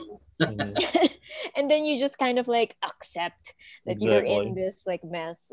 It was great. Ravonna was also a very interesting character to see. I didn't really know where they were going to go with her. I still don't know where they're going to go with her. But it Hunter B15 was cool also. Hunter B15 I love him. Hunter B15. Yeah. She's a great actress in Lovecraft. Oh, she's so good. Horror movie. Is that horror movie? Yung This Is Our House. Where she was like a refugee. Dude, that was like she's a great actress. So kudos to Marvel for recognizing talent and getting her. Also, like Jonathan Waiters later on. Amazing. Also from Lovecraft Country. Oh, okay. It's like I was thinking like, wait, okay. DB Cooper, by the way, was who Loki was in that. DB Cooper, sorry, not F. Scott Richardson. Thank you. And the moment I said the name, I was like, that's not it. That's not it. Stop talking. Girl, which variant are you talking about? Exactly. I watched like a different series. I mean, we were talking about earlier how the Taskmaster was different in the Black Widow movie as it was in the comics. What did you guys think about I'm thinking Time Lord, that's not the right term. The Conqueror. No. The ones behind Cholo. Timekeepers. The Timekeepers. Yeah, I mean, like differently portrayed. And we'll get to Kang in a bit. He's a little bit like more in depth, I think, the persona. But like those who read the comics and understood who the Timekeepers were, what did you guys think? That they were just like robots? I was honestly not surprised. Yeah. Like with the moment when they showed up in episode 4, I was like, okay, there's something more to it. Because I already fell into this thinking that there's something up with this bureaucracy. There is something behind this. So when they showed up in 4, I was like, okay, there's something up, and I know there's a bigger story behind this. So I was not even towards the end of episode 4, when all that was happening, I was like, okay, I'm ready. I already assumed this, but how will this lead into like the bigger? How will it be eventually to Kang? Like, how will this lead to that? And so I wanted really to see how the show treat the bureaucracy, like how they deal with the TVA. Okay, there's this Wizard of Oz happening right here. How would they deal with it? So okay lang, I was fine with it because I was just really I was just waiting to see who was the actual man behind the curtain. Yun lang yung talaga hinihintay ko. I felt like Sylvie in that moment though, like, oh, well, it's all a lie, and I mean it was exciting, but at the same time, parang it's a scam. You do feel Yes, RJ. You wasted your time. No, I'm wait, but I felt similarly. I felt like the mystery was all just you were trying to build up who was literally behind them. I also felt similarly to Sylvie in that scene, like, okay, this is kind of worthless, but also there might still be another mystery that you're keeping hidden, like there's probably like an ace up your sleeve. I also ended up thinking, and this was like a slip up on my end, I thought all this time they were the Watchers. They kept on saying the Timekeepers. I thought they were the Watchers.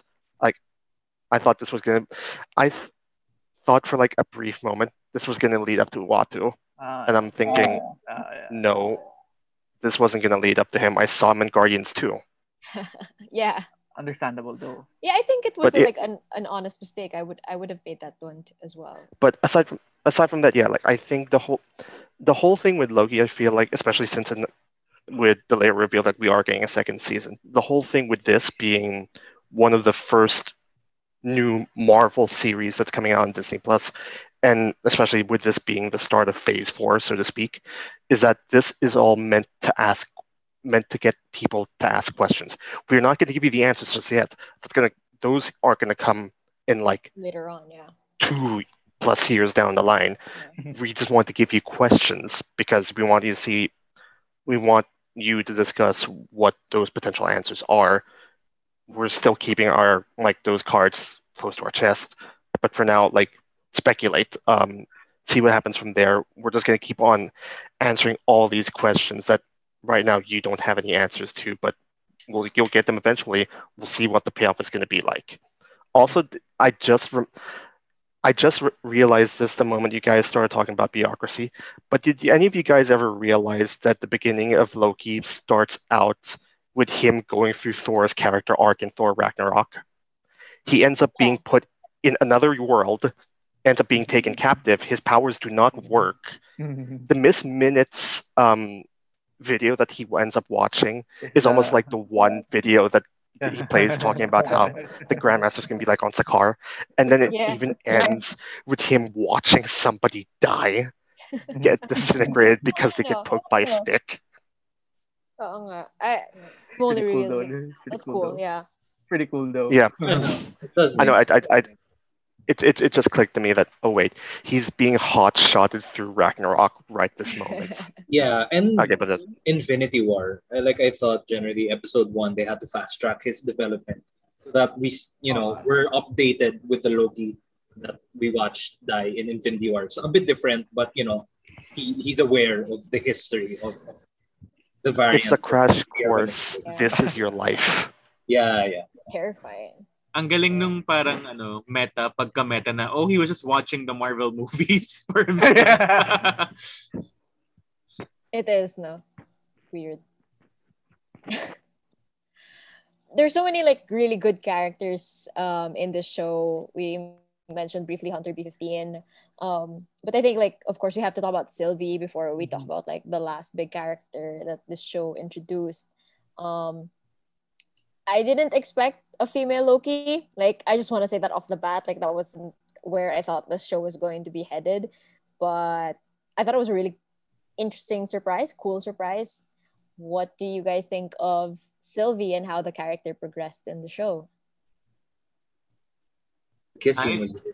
Parang ako, I like what did Richard say? Kiss scene. I said the kiss scene was weird. Oh God, that is my biggest. No. Biggest gripe. I was watching it with a bunch of people, and everyone was like, "Yay, they finally did it!" And I was just just angry. No, I don't like it. I thought it was gonna be fun sibling antics. Yeah, I hated it. It didn't need to be a romance. It did not need to be a romance. I hated it because although I will say that it does end up fitting the character for how much of a narcissist he is. That the only person he ends up falling in love with is himself. It is. Which Mobius did call out. But at the same time, I think Loki is a narcissist. You can be a narcissist naman and just be buds with yourself. Exactly, right? No, but my problem with that whole thing is that they imply that to love yourself means literally falling in love with yourself. And that's not true. You could love yourself by being best friends with yourself. That's completely it's so. I would rather that message. Exactly. You accept your flaws and just be okay with it. You don't have to marry yourself. Exactly. What? I really love the idea with Sylvie because I love the idea that if you could meet yourself, wouldn't you hate yourself? And personally, I resonated with that a lot. I was I'd be pretty angry at myself. I wouldn't like myself at all. I would too. And I would because I'd see all my flaws, and that's the first thing I would see is that I would see all my flaws. And I think from a psychological standpoint, I think it made a lot of sense because after going to therapy a lot, I realized I think most people, and myself included, it's just an automatic thing for a lot of people to see the flaws when you look in the mirror, and to literally have yourself exist outside of yourself, to be given to be forced to work together with yourself. Would you be able to work together with yourself? Would you be able to all of these questions? It was so interesting, and then they ruined it with a kiss. It was the worst. Yep. So it was awesome up until that point. I think because I just really didn't like how he fell in love with himself. But other than that, it was really cool thought experiment. I was still holding out hope before Loki got vanquished or vaporized or whatever in that one episode, that he was just going to say I love you as a sibling thing, or at least through you I learned how to appreciate myself better, any sort of dialogue in that regard.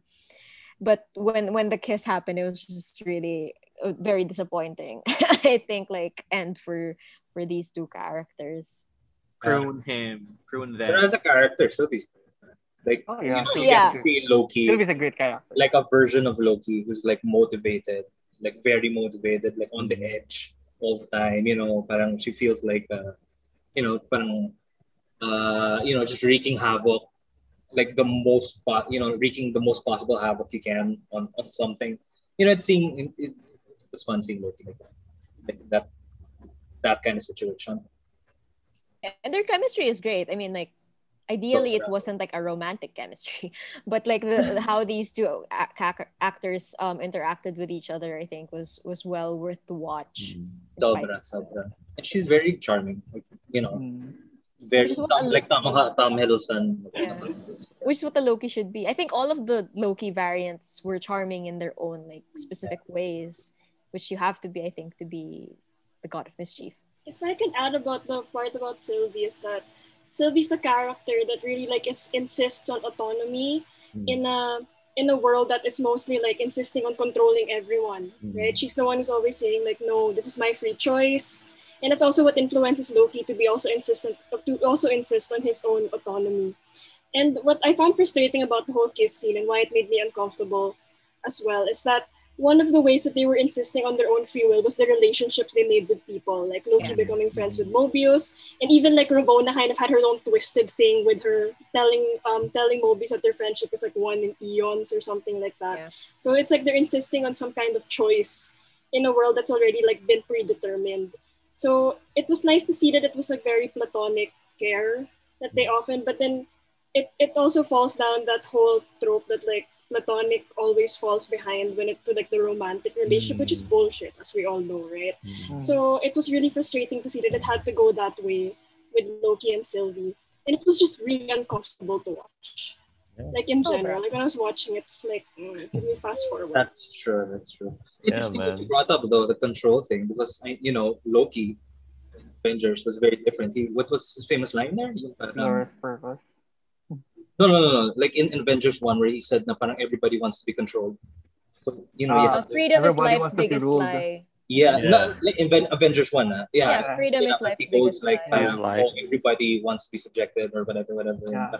He feels like this is your nature. You were made to be ruled. There you go. That's interesting. So you have this situation where he doesn't feel comfortable already being in somebody's role.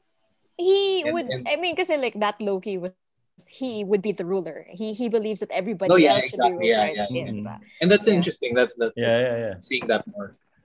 Yeah. And considering that was just who he was like a few weeks prior. Yeah, exactly. That's true. Yeah.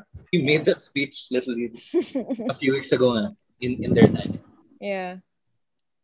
So I want to ask, like, just because it's fun, who was your favorite like Loki? Oh wait, can I say something before we get there? Okay, go ahead. I just really appreciated how they didn't really wait too long to reveal Sylvie, because parang they could have gone that route na parang wait till how many episodes, but they literally revealed her right away, which I really like. Because like second ep pa lang, diba?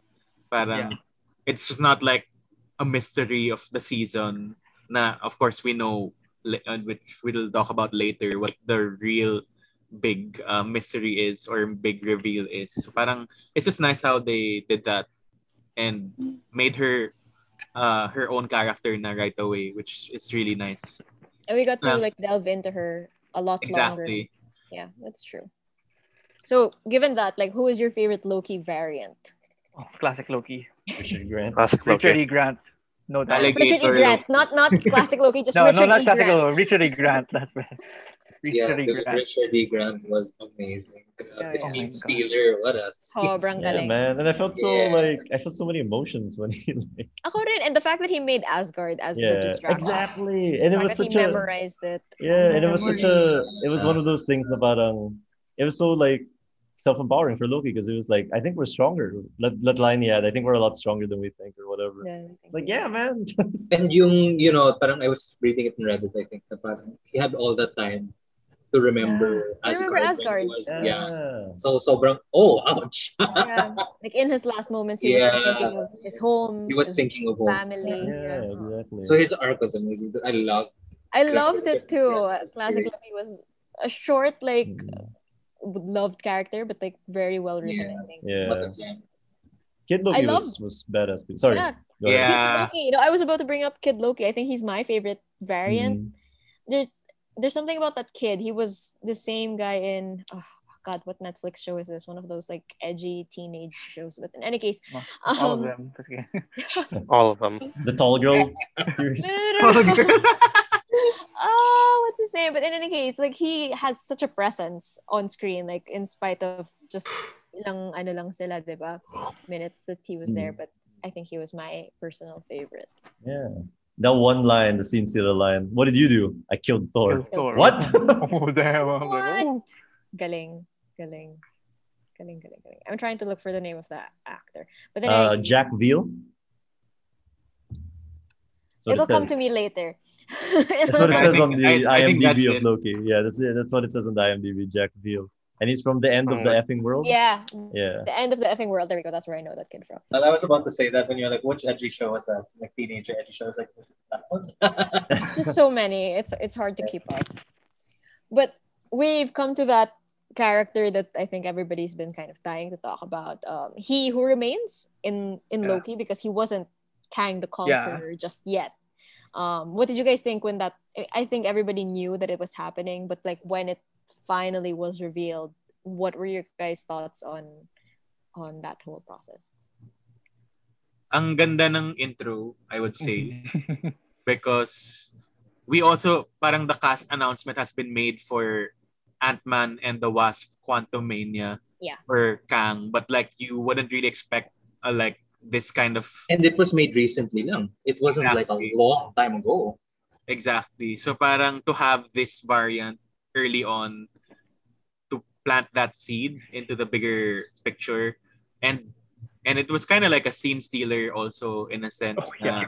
You would just like you just like pay attention to what he was saying the whole reveal, and like it was really interesting to see, and knowing parang brief background of Kang, you know what's gonna come next pa, and like you wouldn't want Sylvie to open the multiverse in a sense, although you do want to, parang you do. No.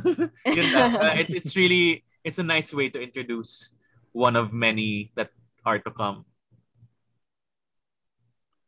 I have to be honest go ahead. I still had like small doubts. Like I know there were so many signs pointing, it's Kang, has to be Kang. But I was still holding out a little bit because I was already disappointed by WandaVision. I held on too much to that. I held on too much na how Walker was gonna end up in Falcon. I was holding out, so I didn't want to fall into that same role. So I was thinking of all the possibilities. If it's not gonna be Kang, will it just be he who remains? Will it just be superior Loki? Will it be classic Loki again coming back? But the moment I saw it was Jonathan Majors, I was like, oh my god, they're actually doing it. But the way that he builds everything up, I was like, okay, they did.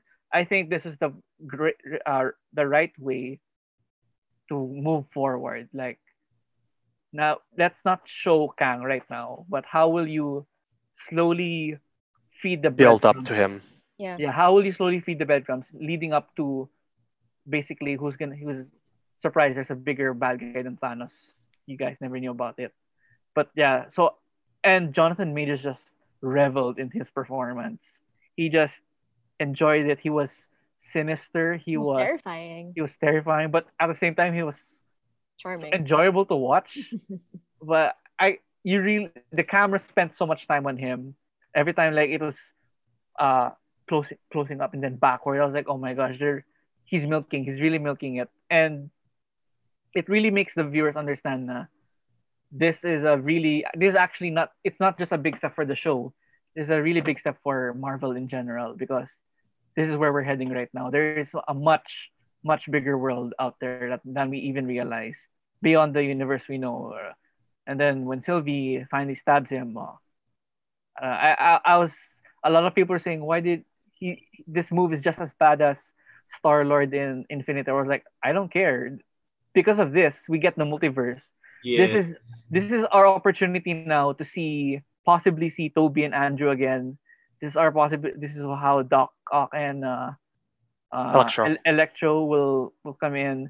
I mean, for all we know, this might be how the Fantastic Four comes in. The X-Men. The X-Men. And hopefully even the X-Men. So yeah, I was happy na how the character of He Who Remains was treated, how he was treated lang in the finale. Especially given na this is the last episode. How much time can we allot to him? So that's why I like na the build-up na episode 4 was humongous, episode 5 was humongous, episode 6, okay, it's not exactly big, but it's a good amount of exposition na we're ending the show. There's more to come, not just in MCU going forward, but also surprise, there's a season 2. But yun nga. So makes me interested to see, okay, what are you gonna do with the A season 2, knowing na Kang, the variant na he was talking about, will be showing up in Quantumania. So interested to see how Marvel will treat the next especially since a lot of the movies coming up deal with the multiverse repercussions. Like Doctor Strange, Ant-Man, as you mentioned, and Spidey. I guess Spider-Man, yeah. Oh yeah, no, Spider-Man. And I saw like a nice theory na that's why the Eternals are exactly, that's why coming in, because the multiverse has been opened and they have to step in. Imagine if Shang-Chi has a plot line about this. I think it'll reference. I don't know. You can't tell anymore, to be quite honest. It's more grounded. It'll go with Val. It'll go in that line of the story. That's what I think. And then there's a brief shot in Shang-Chi where you see Awkwafina talking to herself. As Raya, the Last Dragon. These are your alternate universe counterparts. I like how this is their next step is that you, after Thanos, the whole thing was that you had someone who could destroy the entire universe by snapping his fingers. How do you escalate from that? By slowly drip feeding a lot more of the ridiculous stuff that was in the comics that you didn't realize you could do up until now with this multiverse, with the multiverse angle that they're going through. Because I'm as someone who's been reading them for a long time, I like how we're slowly being introduced to more of these characters that people don't really know of, but they end up really into all this more of the crazier elements of the Marvel comics that would make for really good Disney Plus shows or movies, and especially because as you mentioned that this is going to lead to stuff like Spider-Man, where we could end up possibly seeing almost the 3 major live-action Spider-Man on screen for the first time, and that's going to be a big thing for people who've been following Marvel, or at the very least Marvel movies since the early 2000s. Yeah. I want to hear from Dren, who we know doesn't like. Oh no. Just quietly sitting here. What are you talking about? I love it. I love Jonathan Majors. I just want to say that again. I think he's amazing. He was amazing in Lovecraft Country, and he's amazing. And I thought he was good here. I just thought his accent was kind of strange because I feel like he couldn't decide whether or not to be British. But I don't know anything about Kang, so maybe he's just from the future, and I don't know, a bunch of accents mixed together. I don't know, because he's just such a good actor. I can't imagine that it was a mistake. And he did say in an interview that he improvised a bunch of stuff at the end because they just kind of let him be weird and strange because he's this amalgamation of 1,000 different personalities, which is really interesting. I think the reason why I didn't fall head over heels with the ending was, even though I knew who the character was, and especially the people who I was watching with were all geeking out over it, I couldn't help but think to myself, nah, is this really the only direction that Marvel could think of to go, which is to go bigger? And it's of course you want bigger spectacle. That's why Endgame worked, and it's good to be ambitious and try to be constantly trying to one-up yourself. But I think there are different ways to one-up yourself, and I was just kind of hoping that they could go in a different direction. I really wish it wasn't just because they're kind of implying like what me and Paula mentioned before, what we ranted about before, that like the stuff of Endgame was like, oh, that's kid stuff, like, oh, that's not really like as big as it could get, oh, that, or that didn't even really matter because this guy was the one that orchestrated all of it, right? That's kind of what they're implying, and it's like, ah, man, like, okay, cool, let's say 10 years from now you finish this arc, 20 years from now you finish this arc, where are you gonna go, man? Like, it has to stop somewhere. You end, like yeah. You can go inward is what I'm trying to say. So it's cool, and of course I'm as excited as everyone, as a fan of the comics, as a fan of like all of these franchises that are finally coming together. Fantastic Four, X-Men, all the Spider-Men. Like it's really really cool. It just kind of feels like now it's almost like they're pandering to the fans. Yeah. Like they're like, okay, people are gonna freak out because of this for sure. So let's do this. And in my head, like, I wish they would do something like, okay, you could say that si Kang was like unexpected, but was he really that unexpected? I feel like 4 episodes in, people were kind of guessing that it was gonna be him, right? Yeah. And parang they were feeding into that, and they hinted that, and that's the whole thing, is that at the end of each movie, at the end of each episode, they're gonna hint at something else. Now everyone's talking about like the Dark Avengers. Yeah. Exactly. And it's like, I wish you guys would do something unexpected, like throw us for a loop, try something that maybe won't work. It's like stop doing stuff that feels like it'll always work. And I know that's like, it's a big ask for a company, that has so many people like relying on it, and so many fans waiting for these sorts of things, and so many people working so hard on these things like years in advance. I'm not saying that they're not working hard and that they're taking the easy way. I wish that they would devote a little bit, maybe a little bit of their budget or whatever and a little bit of the time to something else. Just try something else. Just have something weird and different. And pursue Howard the Duck. That guy was cool. Like, he was funny. I don't know. Like, I guess because naumay nga talaga ako sa Marvel that all these feelings are coming out, and I just worry that eventually that'll happen to everyone, and I'd be worried they wouldn't know what to do once people figured it out. But maybe I'm wrong, and that's perfectly fine. I'd love to be proven wrong and to just enjoy the ride and to be brought back into the Marvel world. So yeah, I guess parang this could be like our wrapping up question about the future after this super major, like Jonathan what they call like Jonathan Major. Ano yun? Catalytic event, is that how you call it? Nexus event. Nexus event. The Nexus event of all Nexus events. But yeah, to add to Dren, well, I told Paula this the other week yata, but to add to what Dren is saying, I feel like it's such a huge gamble nga talaga in the bigger picture, especially for casual fans, because us, we're geeks and we love to see this kind of parang these kinds of developments into the worlds that we're kind of familiar with, but like in the longer run, it's just gonna be like much more complicated, and I hope that they're able to at least have people appreciate it in that level na sometimes it could maybe in a sense na the homework aspect of like, oh, I should have watched all the 6 Disney shows and 20 plus movies to be able to catch up to this. If you're just a beginner trying to get into this whole thing, it's just that parang it's such a complex parang time travel is complex enough, but a multiverse might even be more complex. So I feel like, especially getting into Quantum Mania and Doctor Strange, Multiverse of Madness, and Spider-Man, parang how do you approach this in that sense na you still keep it I guess accessible? Yeah, than just having the whole idea of multiverses. Pero yun, so that's my take on this. Although it's super exciting, and my heart was beating so fast when Sylvie was about to, like, I was like, oh my gosh, this is the beginning of everything changing.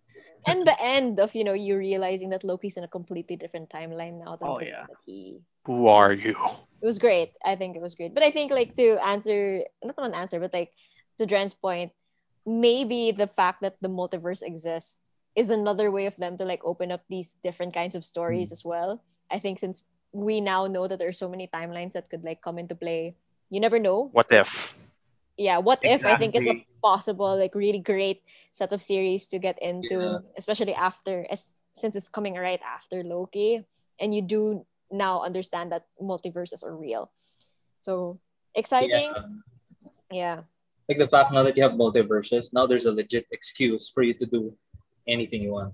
Like like anything. So like I'm sure before they had a bunch of rule books and everything. You know what I mean? Like this is what like you can thrown do. out the window. This one, dude, you can go like you can go DCEU.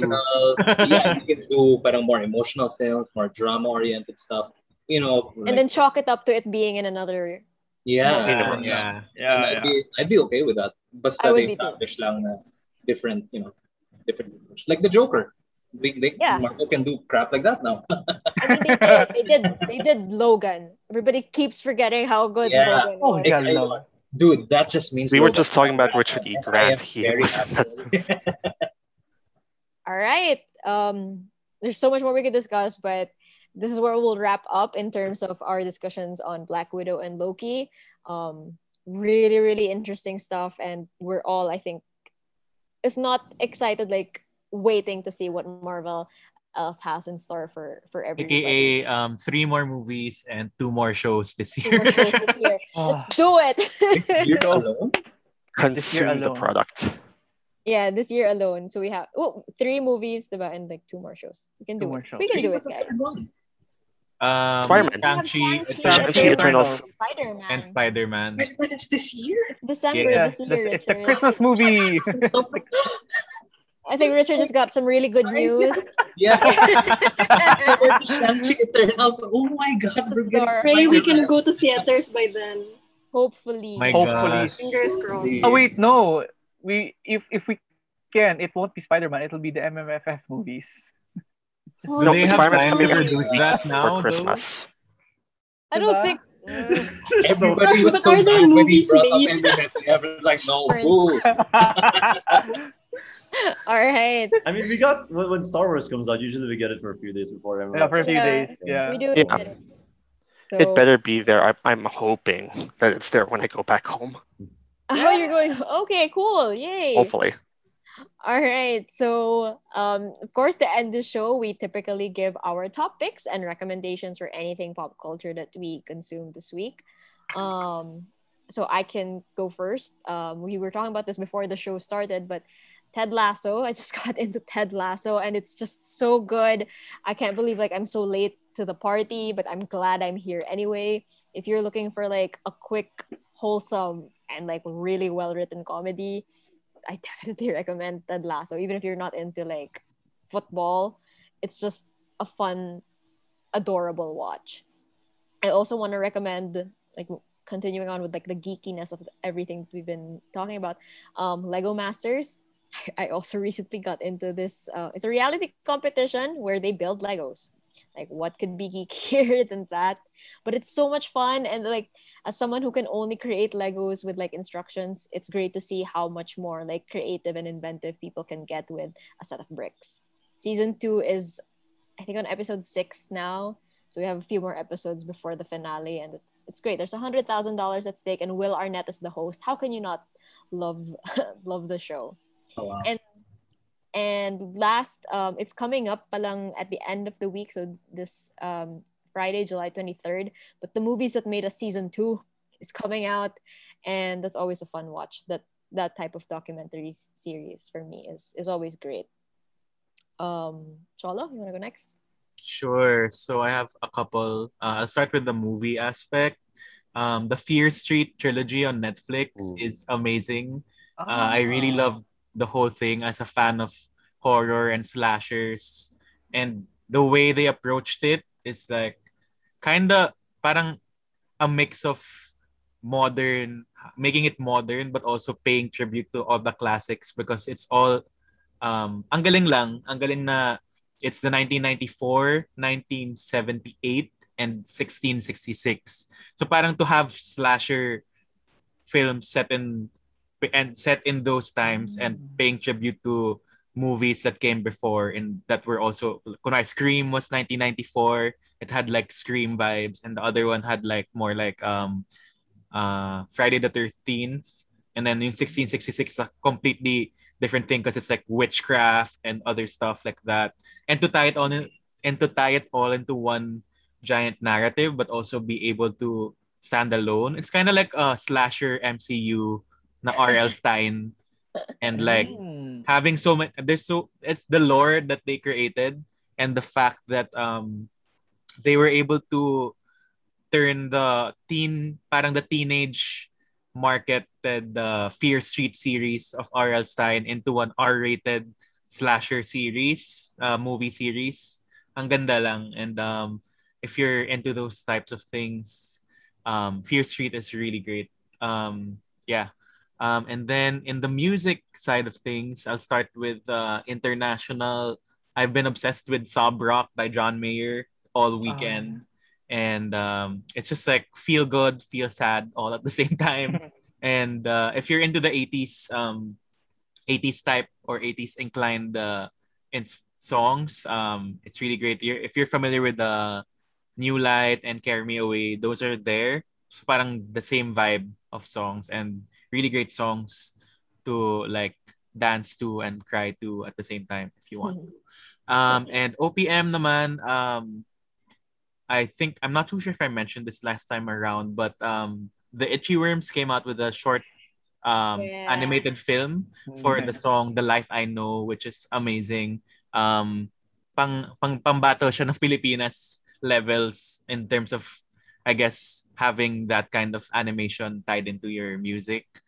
And just check it out. Really great story. And parang the people behind the video are actual animators who do Lego shows, like the short Lego series and stuff like that. So check it out. The Life I Know by the Itchy Worms. And lastly, to shout out to my one of my favorites, Fern. He came out with the song Kagandahan, his first Tagalog song. Super, super love. Might just be part of my all-time faves at this point. So those are my recommendations for this week. Marami for the first time. Anyone else? Sel? Okay. I really, really love Fruits Basket. I've been watching the remake on Netflix. I think the final season aired a few months back. It's so wholesome and warm. It feels like a hug when you watch it. I've cried like the last 10 episodes, I think. So that says a lot. Also, because we were talking about Black Widow earlier, I'm also a big fan right now of this manga called Spy X Family by Tatsuya Endo. It's a manga, you know the start of Black Widow when like they have a fake family and it's part of a whole spy mission. So the manga is about like the best spy in their country, and for his mission he has to make a fake family. But he doesn't know that the daughter he adopted is actually a telepath, and the person that he entered into a fake marriage with is actually an assassin. So it's like the three of them trying to navigate each other's secrets without really knowing it. And their telepath kid, like she lives for entertainment. She wants her spy dad and her assassin mom to stay together. And it's the most wholesome thing ever. And it's going to be adapted into an anime, I think, next year. So it's a great manga. Please read it. Yay. I will link you guys if you want. It's fantastic. It's like Mr. and Mrs. Smith, but with like a child involved. Yeah, and she's a telepath who lives for entertainment. Like she wants her parents to stay together just so she could see all the shenanigans that happen. That's the life we wanna live. Just watching just drama. Being chismosa. Exactly. Yeah. Don't we wish we have telepathy? I do, yeah, definitely. Richard. Grabe, like Sob Rock was mentioned, Ted Lasso was mentioned. Fear Street was mentioned. Okay, I guess, well, the movie hasn't shown yet and I'm really excited for it. I guess I'm gonna recommend that you guys wait for it na lang. Although I haven't seen it yet. It's Nicolas Cage's Pig. Oh, it's the Pig. I've been hearing a lot of hype for it. Everybody, like the premise alone is really dumb, where his pet pig was taken away and he wants to exact revenge on the people who parang takes his John Wick. It's so good. It's so like good. I hear it, but it's not like action. There's no kung fu or anything. Like it's a lot more internal and all that. And I wala lang. It's something to look forward to lang because a lot of people have been hyping it up. Nicolas Cage deserves an Oscar for this. The story is really well written. Damn. The cinematography is amazing. So I'm excited. I think it's going to be streaming next week. I think I'm not sure, but where? Better watch out. Streaming I don't know. That I'm not sure. Oh, I'm every day I'm checking. It goes from like a John Wick premise in the beginning to like Ratatouille at the end. But what you want? don't ask. Yes, I have. I've seen it. Don't ask me how it gets there, but it gets there really well, and it's. I'm so jealous. It's so I'll talk. It's a WeTV exclusive. Kasi. Wow. It's not streaming. It's not streaming as per Decider. Anyway, it might it's great. be on Hulu. But yeah, I like Dren is a witness here. Like, do you think Nicolas Cage deserves an Oscar here? I like. It's kind of weird because the movie's weird, but sure. Well, as you said, we need a little bit of difference. Yeah, I wanna point out then that the reason why I alluded to Ratatouille is because the reason why he owns a pig is because he uses the pig to look for truffles because he's a chef. Yeah.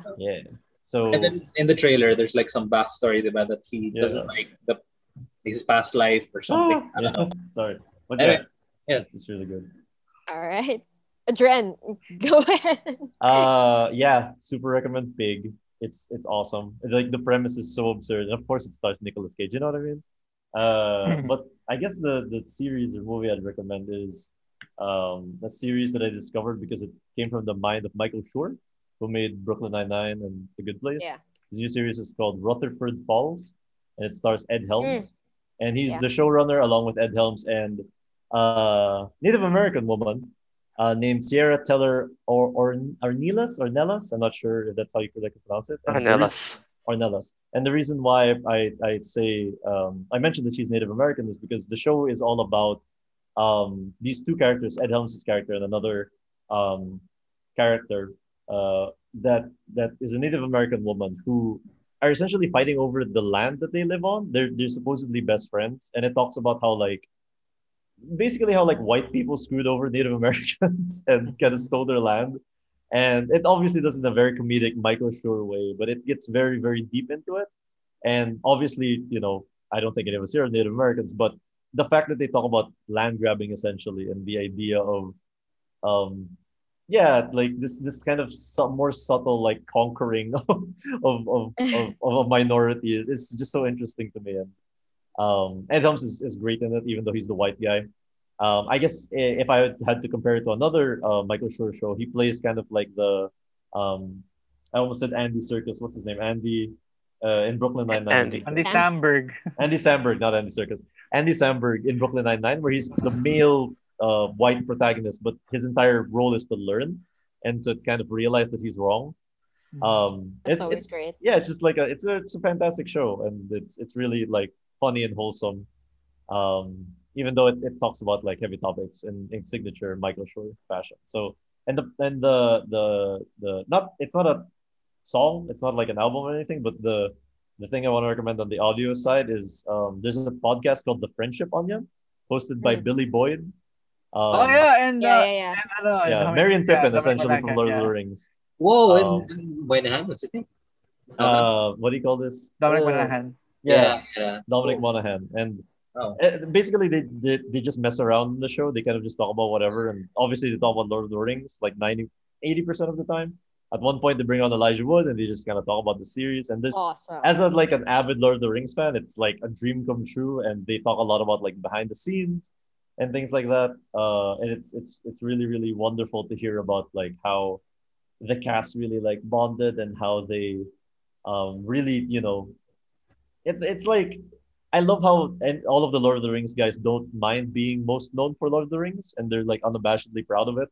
So if you like Lord of the Rings, if you like just nerdy stuff, and a Scottish guy and a British guy just kind of talking about everything under the sun.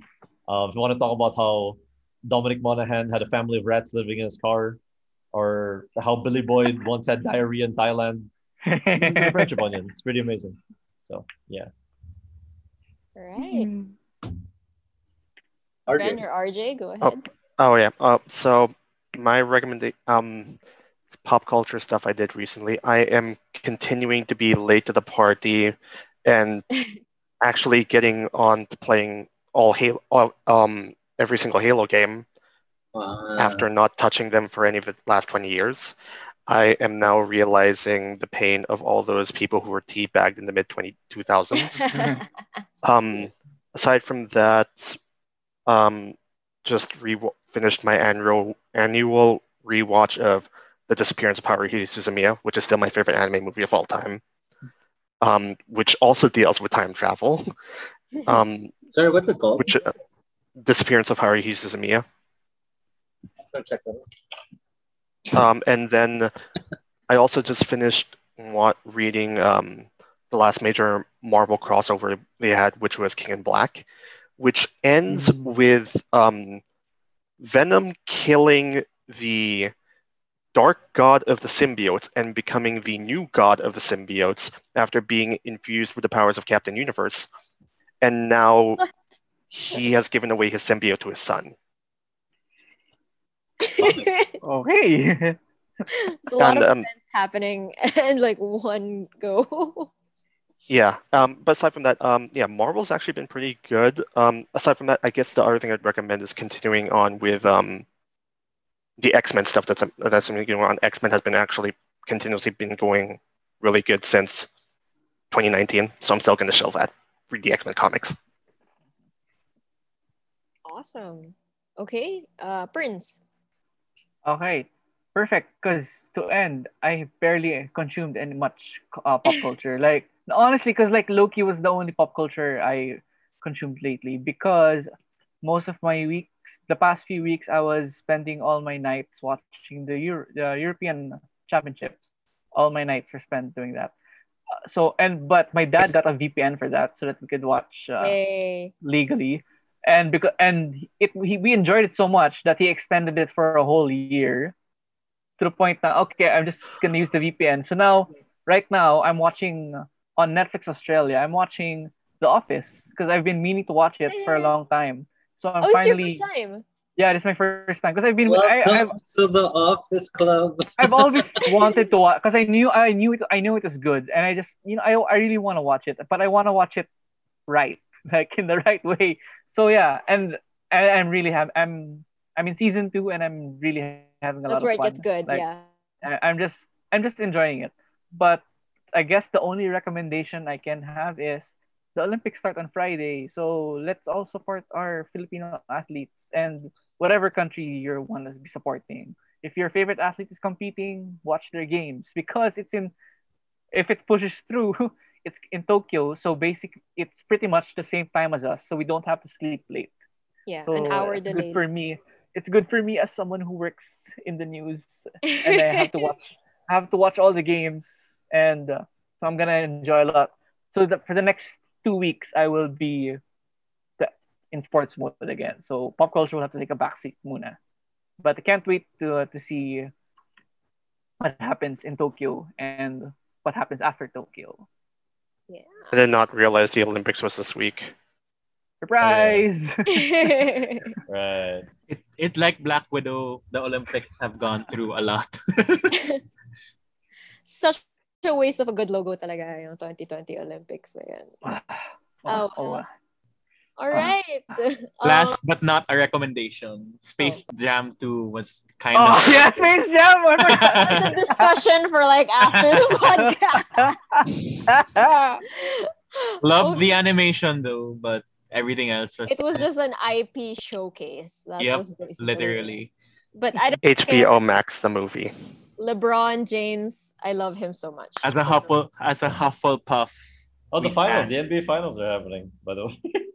Oh yeah. That is, I need that to finish tomorrow. I need the Bucks to win. Phoenix in 7. We'll see what happens. Richard, you watch basketball? We just like end the podcast with us like screaming at each other. There should be like a sports episode of this podcast. Oh, like, man. Perns, I think, would like be the best person to like get. Nakangiti na lang ako the whole time. The Space Jam episode. The Space Jam episode. Oh man. I only know the Toon Squad. All right. So that was a very long episode, but very, very fun. So thank you so much, guys, for joining today. I hope I get to see like the same batch of people or more people as we continue on with like more Marvel episodes. In the next 5 Marvel episodes. The next part.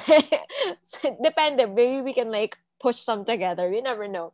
But yeah, wala na ako yung spiel, Cholo. You have to take it from here because I don't remember the spiel for the last part anymore. So, again, thank you, Paula, for taking over this Marvel episode. And of course, thank you to everyone for joining in our Marvel squad, our Marvel faction, the variants that made it to this episode.